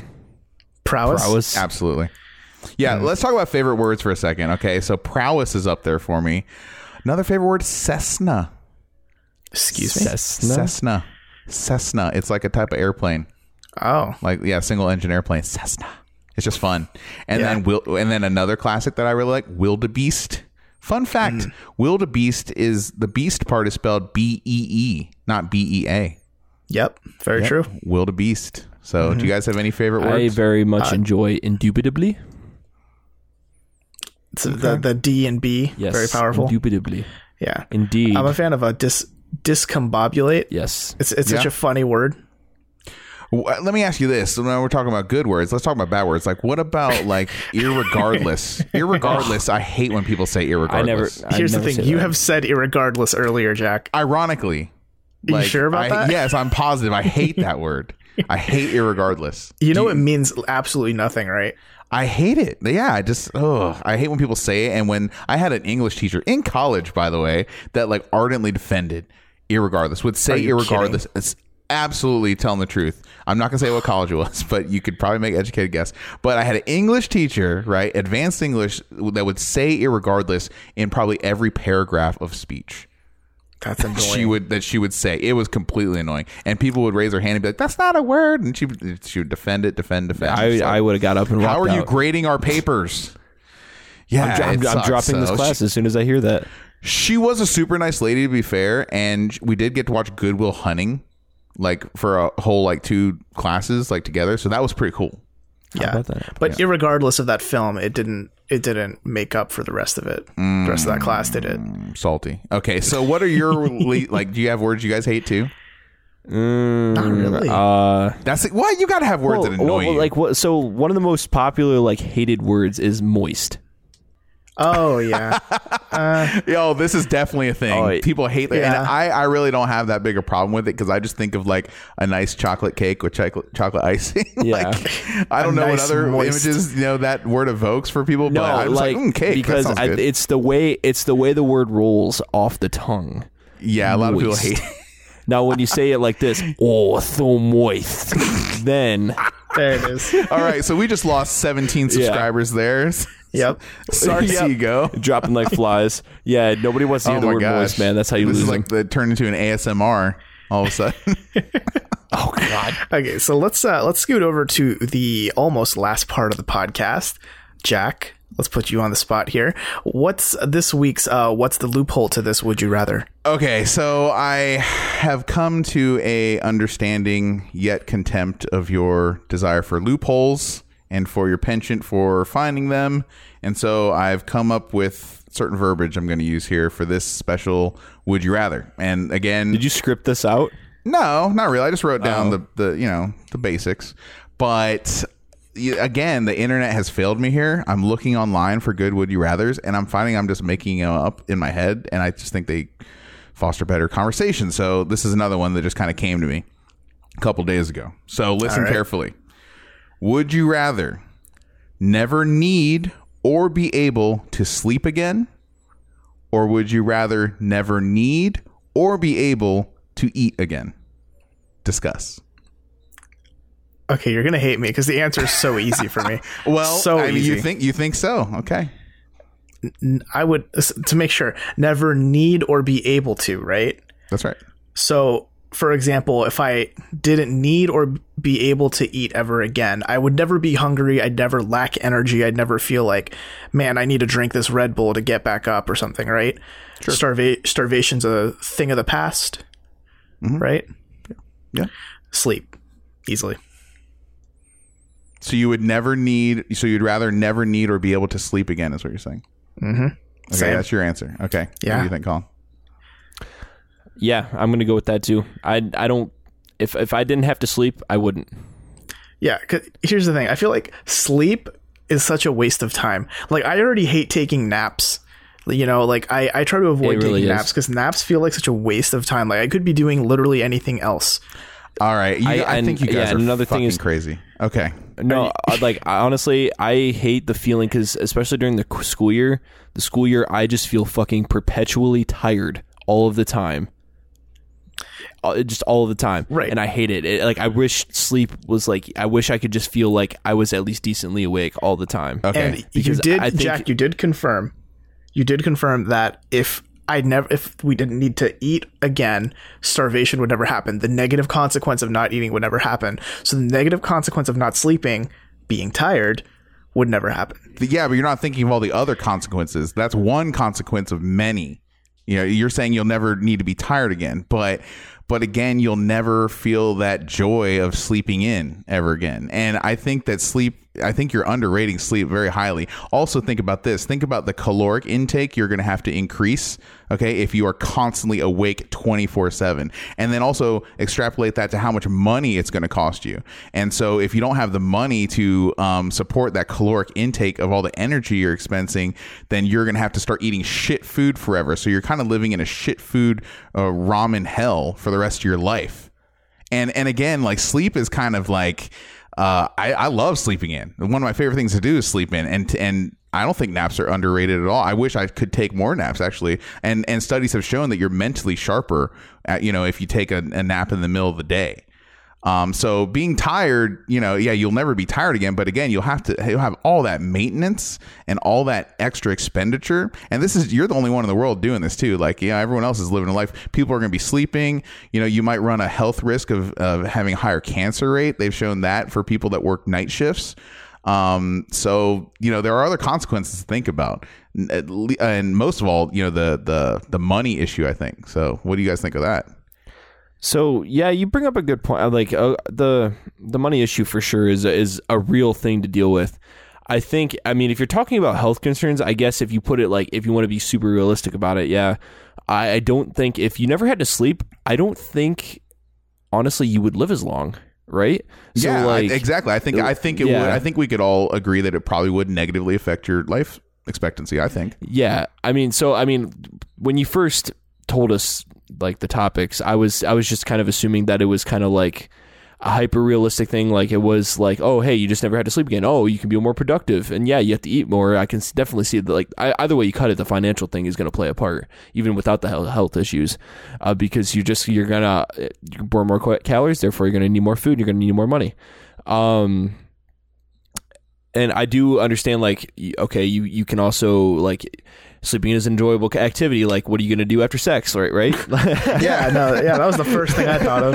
You're just gonna stay up the whole time and watch her sleep, dude. Okay, let's be honest.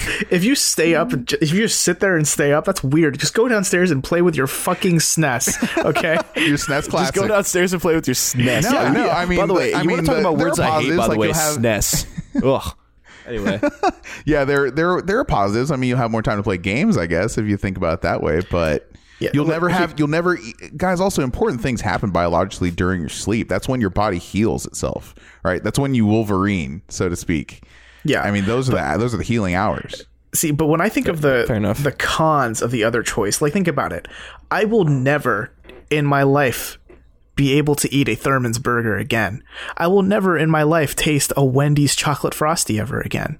yeah, that's the thing, man. I love food way too much. I will never. Are you kidding me? I will never be able enjoying to food ever again. Yeah, I would never be able to eat a Funyun and not call it a chip ever again. Running gag, I called it. Oh, you'll never be able to celebrate Steam sale by playing fucking Knack ever again. Yeah. Look, all I'm Okay, saying I is, deserve every bit of it. Just give it to me. Just give it to me. I'd rather, like, even with all those negative consequences of not sleeping again, I just keep thinking, like, I'd rather still be able to eat, and still be able to taste good food in the world. Okay, I mean, part of so- that might be because like Right. I like to cook too. So Right. like more than half the joy of cooking is being able to like taste your product. Sure. No, fair enough. Yeah, and Yeah. I think that if cooking is a big part of your life, like I can see how that would be more difficult to give up. But man, Right. guys, sleep is so great. I mean, think about it. Right. Think about how sad it would be. You'll never get to dream again. You'll literally never get to dream again. You can daydream. You can That is imagination not it. the same. That is It's not the same. I don't know. but- I'm a space cadet. If you know, like, if you hang out with me enough, you figure that out. Like, I've never heard anyone say that about themselves before. like I'm a I'm like, space dude, I zone out all the time. I really do. So you're I'm saying really you wouldn't guilty miss of it. dreaming, is what you're saying? Like, honestly, when I dream, I've only had a handful of times where I've had dreams where I'm like, holy shit, like that was like a very notable dream or like a nightmare or whatever. Yeah. Like, and I like, it's to the point where I actually have like not really a dream journal because I don't dream that often, but when I do get like a very, very vibrant dream, I do tend to write them down. Yeah. Anyway, but I mean, I've never really had anything to where it's like, oh yeah, that was totally worth, losing productivity or what have you, minus the health risks.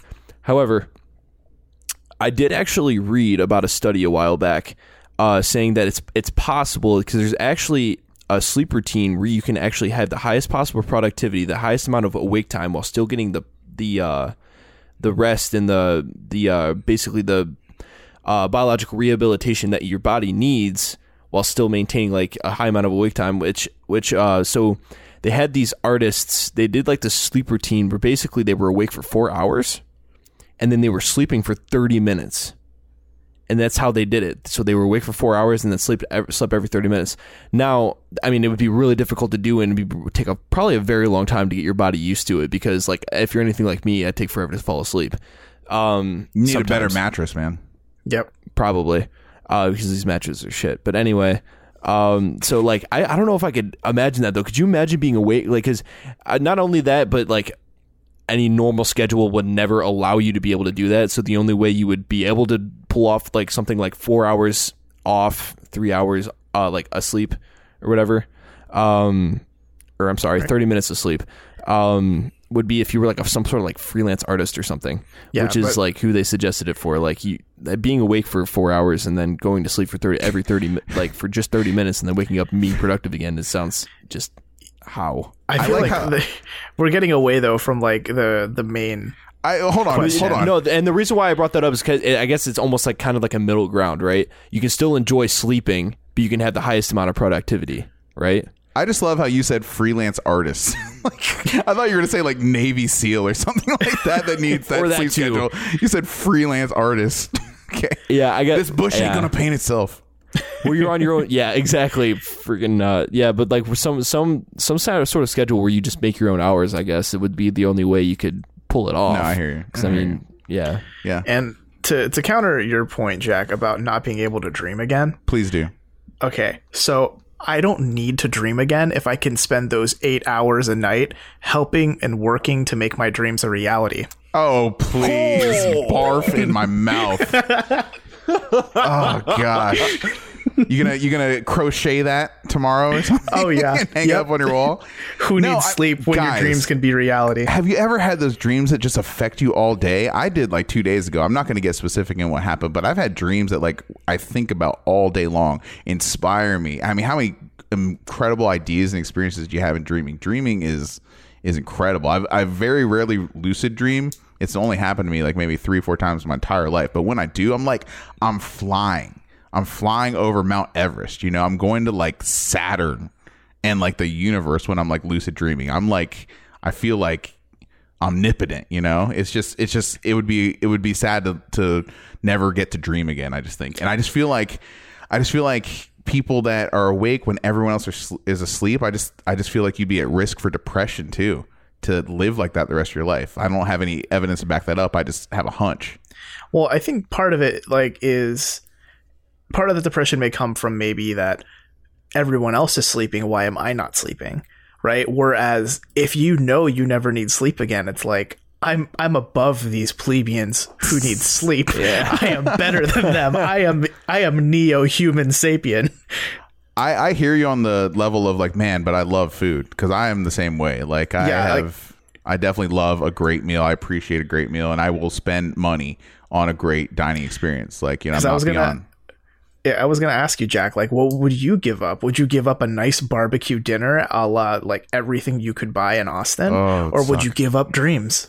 I don't know. It just brings up, you know, a moral quandary, which is like the fun of these would you rather's. But I don't know. I feel like the easy answer would be, I'd never have to eat again because you know, think of all the money you save, right? There are benefits to that. Like you save thousands of dollars a year. At least I would.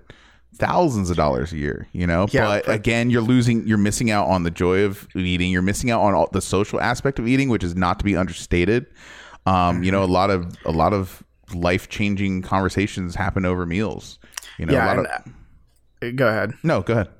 Well, I was going to point that out, right? It's like the social factor of eating is far more important than the social factor. Like, not many times do you get together with your friends, like, hey guys, let's all sleep together. That sounds. Let's all sleep right here. Cuddle party at Robert's house. You don't? Yay! Whereas crochet. It's very common to be like, hey guys, let's go grab a bite to eat down at Wendy's or something, right? Whereas you can't be like, guys, let's all go to a hotel and nap in the same room for an hour. Doesn't that sound like? Hey guys, you guys all want to go to Wendy's and nap? You know what though? If I give up sleep though, then I'm ruining hammocks for life. That's just a hard ask, man. You can still relax in a hammock just because you can't sleep doesn't mean you can't relax. I'm a man of leisure. I enjoy a hammock every now and again. You can relax without sleeping, though. You can relax. Maybe have your DS or Switch in your... Oh, wait, yeah. Your DS in your hands. You can meditate. Yeah. You can meditate. Man, I don't know. It's a hard question. I don't know what I'd give up. I think there's mad cons for both decisions. I guess... All right. Gun to your head, Robert. You have to choose. I think you're saying... Sleep. You would give up sleep. You'd never have to sleep ever again. Easy. You don't even need a gun. What if you went into it knowing that it would make your life shorter, though? Sure. You still would do it. Okay. Fair enough. You could have a water gun up to my head. And Colin, what do you think? See, I would still give up sleep. And because the thing is, like, whether this has to do with like me being a hopeless romantic or whatever, but like, I don't know, something about the night hours, man. I like being up at night. I'm kind of a night owl, and the thing about that time at about 2, 3, 4 in the morning, no one expects anything out of you, and it's the greatest. Okay, that sounds a little frightening. You got your own time, but listen, guys, I mean, black and white here. One is a financial burden, the other one is a financial boon. I mean, you guys are kind of brushing over that. True. You know what I mean? Like, where are you going to come up with all that money? Or, like I said, you're going to have to live a life of eating cheap food forever if you're up all the time. Think about it, though. You could work a night shift and then a part-time job during the day. Okay, then I'm definitely not doing that. Then that would suck to work 16 hours a day. But you don't need to sleep. So you wouldn't be tired after that. But still, it's like I would not. Okay, if I'm staying up and never need to sleep, but I'm working the whole time, hell no, I'm giving up food. Then if that's the trade off, there's no way I'm working during that time. It depends on the jobs, bro. Yeah, if it's something you enjoy, then even if you get a good paying job, like, so what if it'll cost you an extra couple $1,000 a year to sustain that no sleep lifestyle? I think it'd be worth it. Man, okay, tough decisions, tough calls, but we want you guys, the audience as well, to chime in on this, and you can give us your opinions, your thoughts on Twitter. Just put in the hashtag TDP, and then also if you have ideas or suggestions for your own would you rathers, we'd love to hear them as well. You can email us at tinydiscpodcast@gmail.com. You can also reach us on Twitter at hashtag TDP as well, and we'll read them on the air, and we'll go through those. So we'd love to have some subscriber feedback for sure. Yeah, and you can also follow us on Twitter at Tiny Disc Podcast for any updates about when the new episode's coming out. We're planning to publish every Thursday. So I think that about wraps us up. So let's get into the final part of the podcast. Colin, did you get any of your Switch cartridges out? Yeah, let's do this. Oh my god. Get it out now. This is happening. Right now? We will wait. Don't worry. We will wait. Go get it, Colin. We're going to talk here for a while. Go. Yeah. How did I let you guys? All right. We're in for a treat. I'm giving into peer pressure, guys. I don't think we talked you into this. This is happening. I hope you guys don't I'm not going to start smoking or anything like that next, or I'm not going to start doing a lot of other bad things. This is a treat. This is Christmas came early today. Who needs Man. a Super Nintendo when we can watch Colin just lick a Switch cartridge? Well, we can watch him. The viewers at home will just hear his reactions and our reactions. We need a Patreon tier for this level of entertainment, I think. But no, this is a great idea. Thanks for remembering too, because I actually forgot that was going to be a thing. So anything for a vendetta. clutch. And he doesn't even have a glass of water with him. Colin's Nope. coming Oh, in. no. He's sitting down right now. He's putting his headphones back on, Switch cartridge in hand. Okay, so Okay. I do think next week we need Hold to on. talk him into smoking them. Okay, so hold on. All right, let's set the stage now for the listeners. Okay, so what cartridge do you have in your hand? This is The Legend of Zelda Breath of the Wild. Have you ever choice. tasted gaming quite this delicious before? I mean, I put my tongue on the end of a coax cable once, an RF connector. Did you get cable? Could you see cable from then on? I'm dizzy. Dude, I got channel 3, channel 4. You know, I just put my finger on the TV. I just got all those channels. Didn't you just call us plebes earlier in the podcast? And then you come Dude, back I with was like, that? I was fucking 4. All right. Well, yeah. Well, now you're Oh my 21 and you're gosh, about yeah. to lick a Switch Yeah, cartridge. you are legal. This is a crime in some countries. The inner collector in me is screaming. Okay, just so you know. so you're gonna lick it, and so you know what to expect, but you've just never experienced this before. I don't think he knows what to expect. Here's what we need, Colin. We need a good lick, man. We need a good lick. A good lick? Yeah. We need to see. We need a good, solid tongue to label, and then describe everything for the Okay, audience. so here, let's start with this. What are you expecting? Well, Cotton, I'm expecting the label to taste very bitter, because I know they put some sort of bitterant on it. It's for the children. It's I'm for the guessing- children. Yeah, and it's gonna be like I almost picture it tasting like the adhesive on an envelope. Oh, Okay. I think it's gonna be way worse than that. Probably worse. I think it's going to be Probably like a I 10 think times worse I'm never version. going to do this, by the way, but I think it would be a lot like that spray, that pet spray or puppy spray that you put on stuff so that pets don't bite things, which is really nasty. And I've could be had a it. puppy before, and I've unfortunately got that on my fingers before. It's not fun. Now, see, I know what it tastes like, and Oh, I you've will done neither this? I've done this. I've done this with every cartridge gosh. I own. I own 3 Switch. every I You've done own this 3 Switch multiple times. cartridges. What the Yes. hell is wrong with you, Robert? Because I want to check for consistency. And what were the findings? So wait, hold on. So you were into this for the science? Yeah. Wow. So And, what did you find? So far, I can confirm that Legend of Zelda Breath of the Wild, Mario Kart 8, and Disgaea 5 all taste the same. Which is I'm not saying it until Colin puts his damn tongue okay. on that we cartridge. need full sticker contact with the surface of your tongue. Yeah. All right. Okay. Get that cartridge. Get that nice and moist. Yeah, French it a little. Oh God. guys. I'm not trying to ruin the fucking game No, here. don't touch the I'm not connectors. wanting Just a these pins label. to Just a label. corrode. Come on. That game's gonna hold its value even without a sticker. Let's be real. God damn it. Okay. All right. Guys, All right. Go Why ahead. didn't I buy 2 All right. copies of this? We're gonna do this 3, 2, 1. Do it. That's a pretty solid lick. That was a pretty Wow, solid no lick. reaction. Yeah. Come on. Tell us what's going on through your head. Oh, you guys are fucking pussies. This wasn't even bad. Are you kidding? It wasn't even bad. You did not taste anything bitter. Your tongue didn't immediately I did. react and think like, "Oh, Colin, stop, please! For the love of God, stop!" Yeah. You're telling me it's nothing. It's kind of like spreading on my tongue now. It's kind of like no, honestly, here's exactly what it is. It's like a mixture between the adhesive on a letter, like an envelope, and like mosquito spray. Times a billion worse. Do you need to lick it again, Colin? I'm telling you right now, me and the listeners at home are very disappointed in this. Okay, he licked did it it a again. second time. A big lick, I would say. Would you call that a big lick, Robert? Yeah, I think so. Okay, so he's definitely got the effect. So come on, Colin, give us something to hear. Yes. It's spreading. It's spreading from the front of my lips, from the front of the tongue to the back, filling my palate up. Don't forget to is it? spit it out after. Is it really not The that taste. bad? The smell, 10 out of 10. Tastes like Zelda. I think he's trying to spite us. Like, I think he's trying his hardest to grin and bear how awful it actually is to disappoint us all. Since I've gotten this game, I have not removed it from my Switch.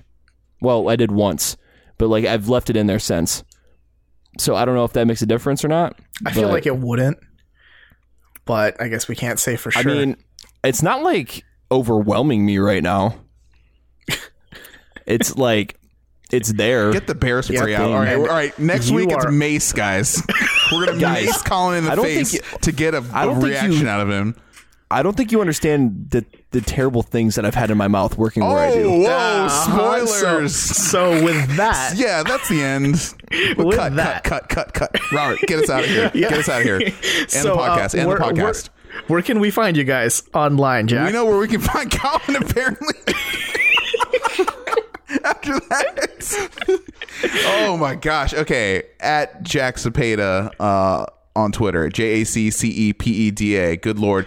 Email us your would you rather ideas, guys. Also, at the end here at the podcast, I want to remind you that our contest is still ongoing. You have time to enter right now. So again, the rules are, let me pull them up. We want you to give us 5 stars on iTunes. That's the only way we're going to gain visibility. Also, we need you to follow us on Twitter and tweet at us using the hashtag TDP. And after you do that and subscribe to our podcast as well, you will be in the running for a large cash prize. I'm telling you, people said that we can't pay for subscribers. Well, damn it, I'm out to prove them wrong. We're giving you cash money. We are buying subscribers here. We need you guys. Honestly, in all honesty, we need you, the audience, the subscribers, to help us spread the word. If you like our podcast, if we add value to your life in any way, tell your friends, tell 2 friends, have them tell 2 friends, have them tell 2 friends. It's the only way it's going to happen. We do our best to have a professional sounding production here on you, and that might mean that we've already reached some level of success in some people's minds, but the facts could not be more that we are incredibly grassroots, and we are incredibly doing this out of the love of doing it. So we really need your guys' help to get the word out there. If you like this podcast, again, help us out, and you could earn some money, or you could win some money on the way. So, and it's a lot of money too. So it'll be worth your 5 minutes of doing that. So we appreciate you. Mm-hmm. And Colin, for your last episode of this podcast, where can we find you? Colin lasted 4 episodes.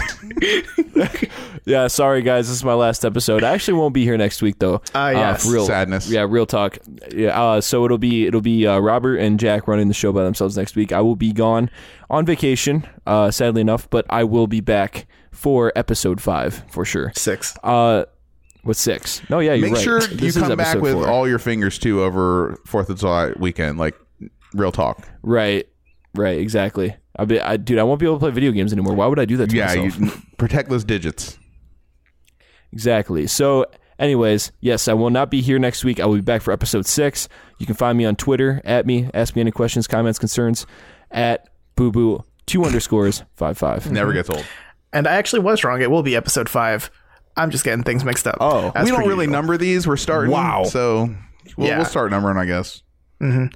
And you can find me, Robert Scarpanito, at Pinoptimist, PINOPTIMIST, on all the social medias. So feel free to, hit me up there, subscribe, tweet at me, follow me, whatever. And don't forget to smash that subscribe button as well for this, podcast. Subscribe. Yeah. One more thing. Don't forget to keep an eye on the Facebook page. Don't forget we have a Facebook group, the official Tiny Disc Facebook group that I myself am moderating. So I will be jumping in there in the next couple coming weeks, being a lot more interactive than it has been so far. You said that last week. Asking you guys. You said that last Yep. week. What? I'm just giving you shit. That's on the last week. All right, yeah, but I'll be posting new episodes there. Anything you guys want to talk about, post comments, questions, concerns, all that good stuff. And maybe I'll start doing some discussion starters and things like that. But yeah, just make sure you guys are trying to be active. I'll be active there too. See you there. Sounds good. I think I should wrap us up for this episode of the Tiny Disc Podcast. Tune in next week, and we'll see you next Thursday.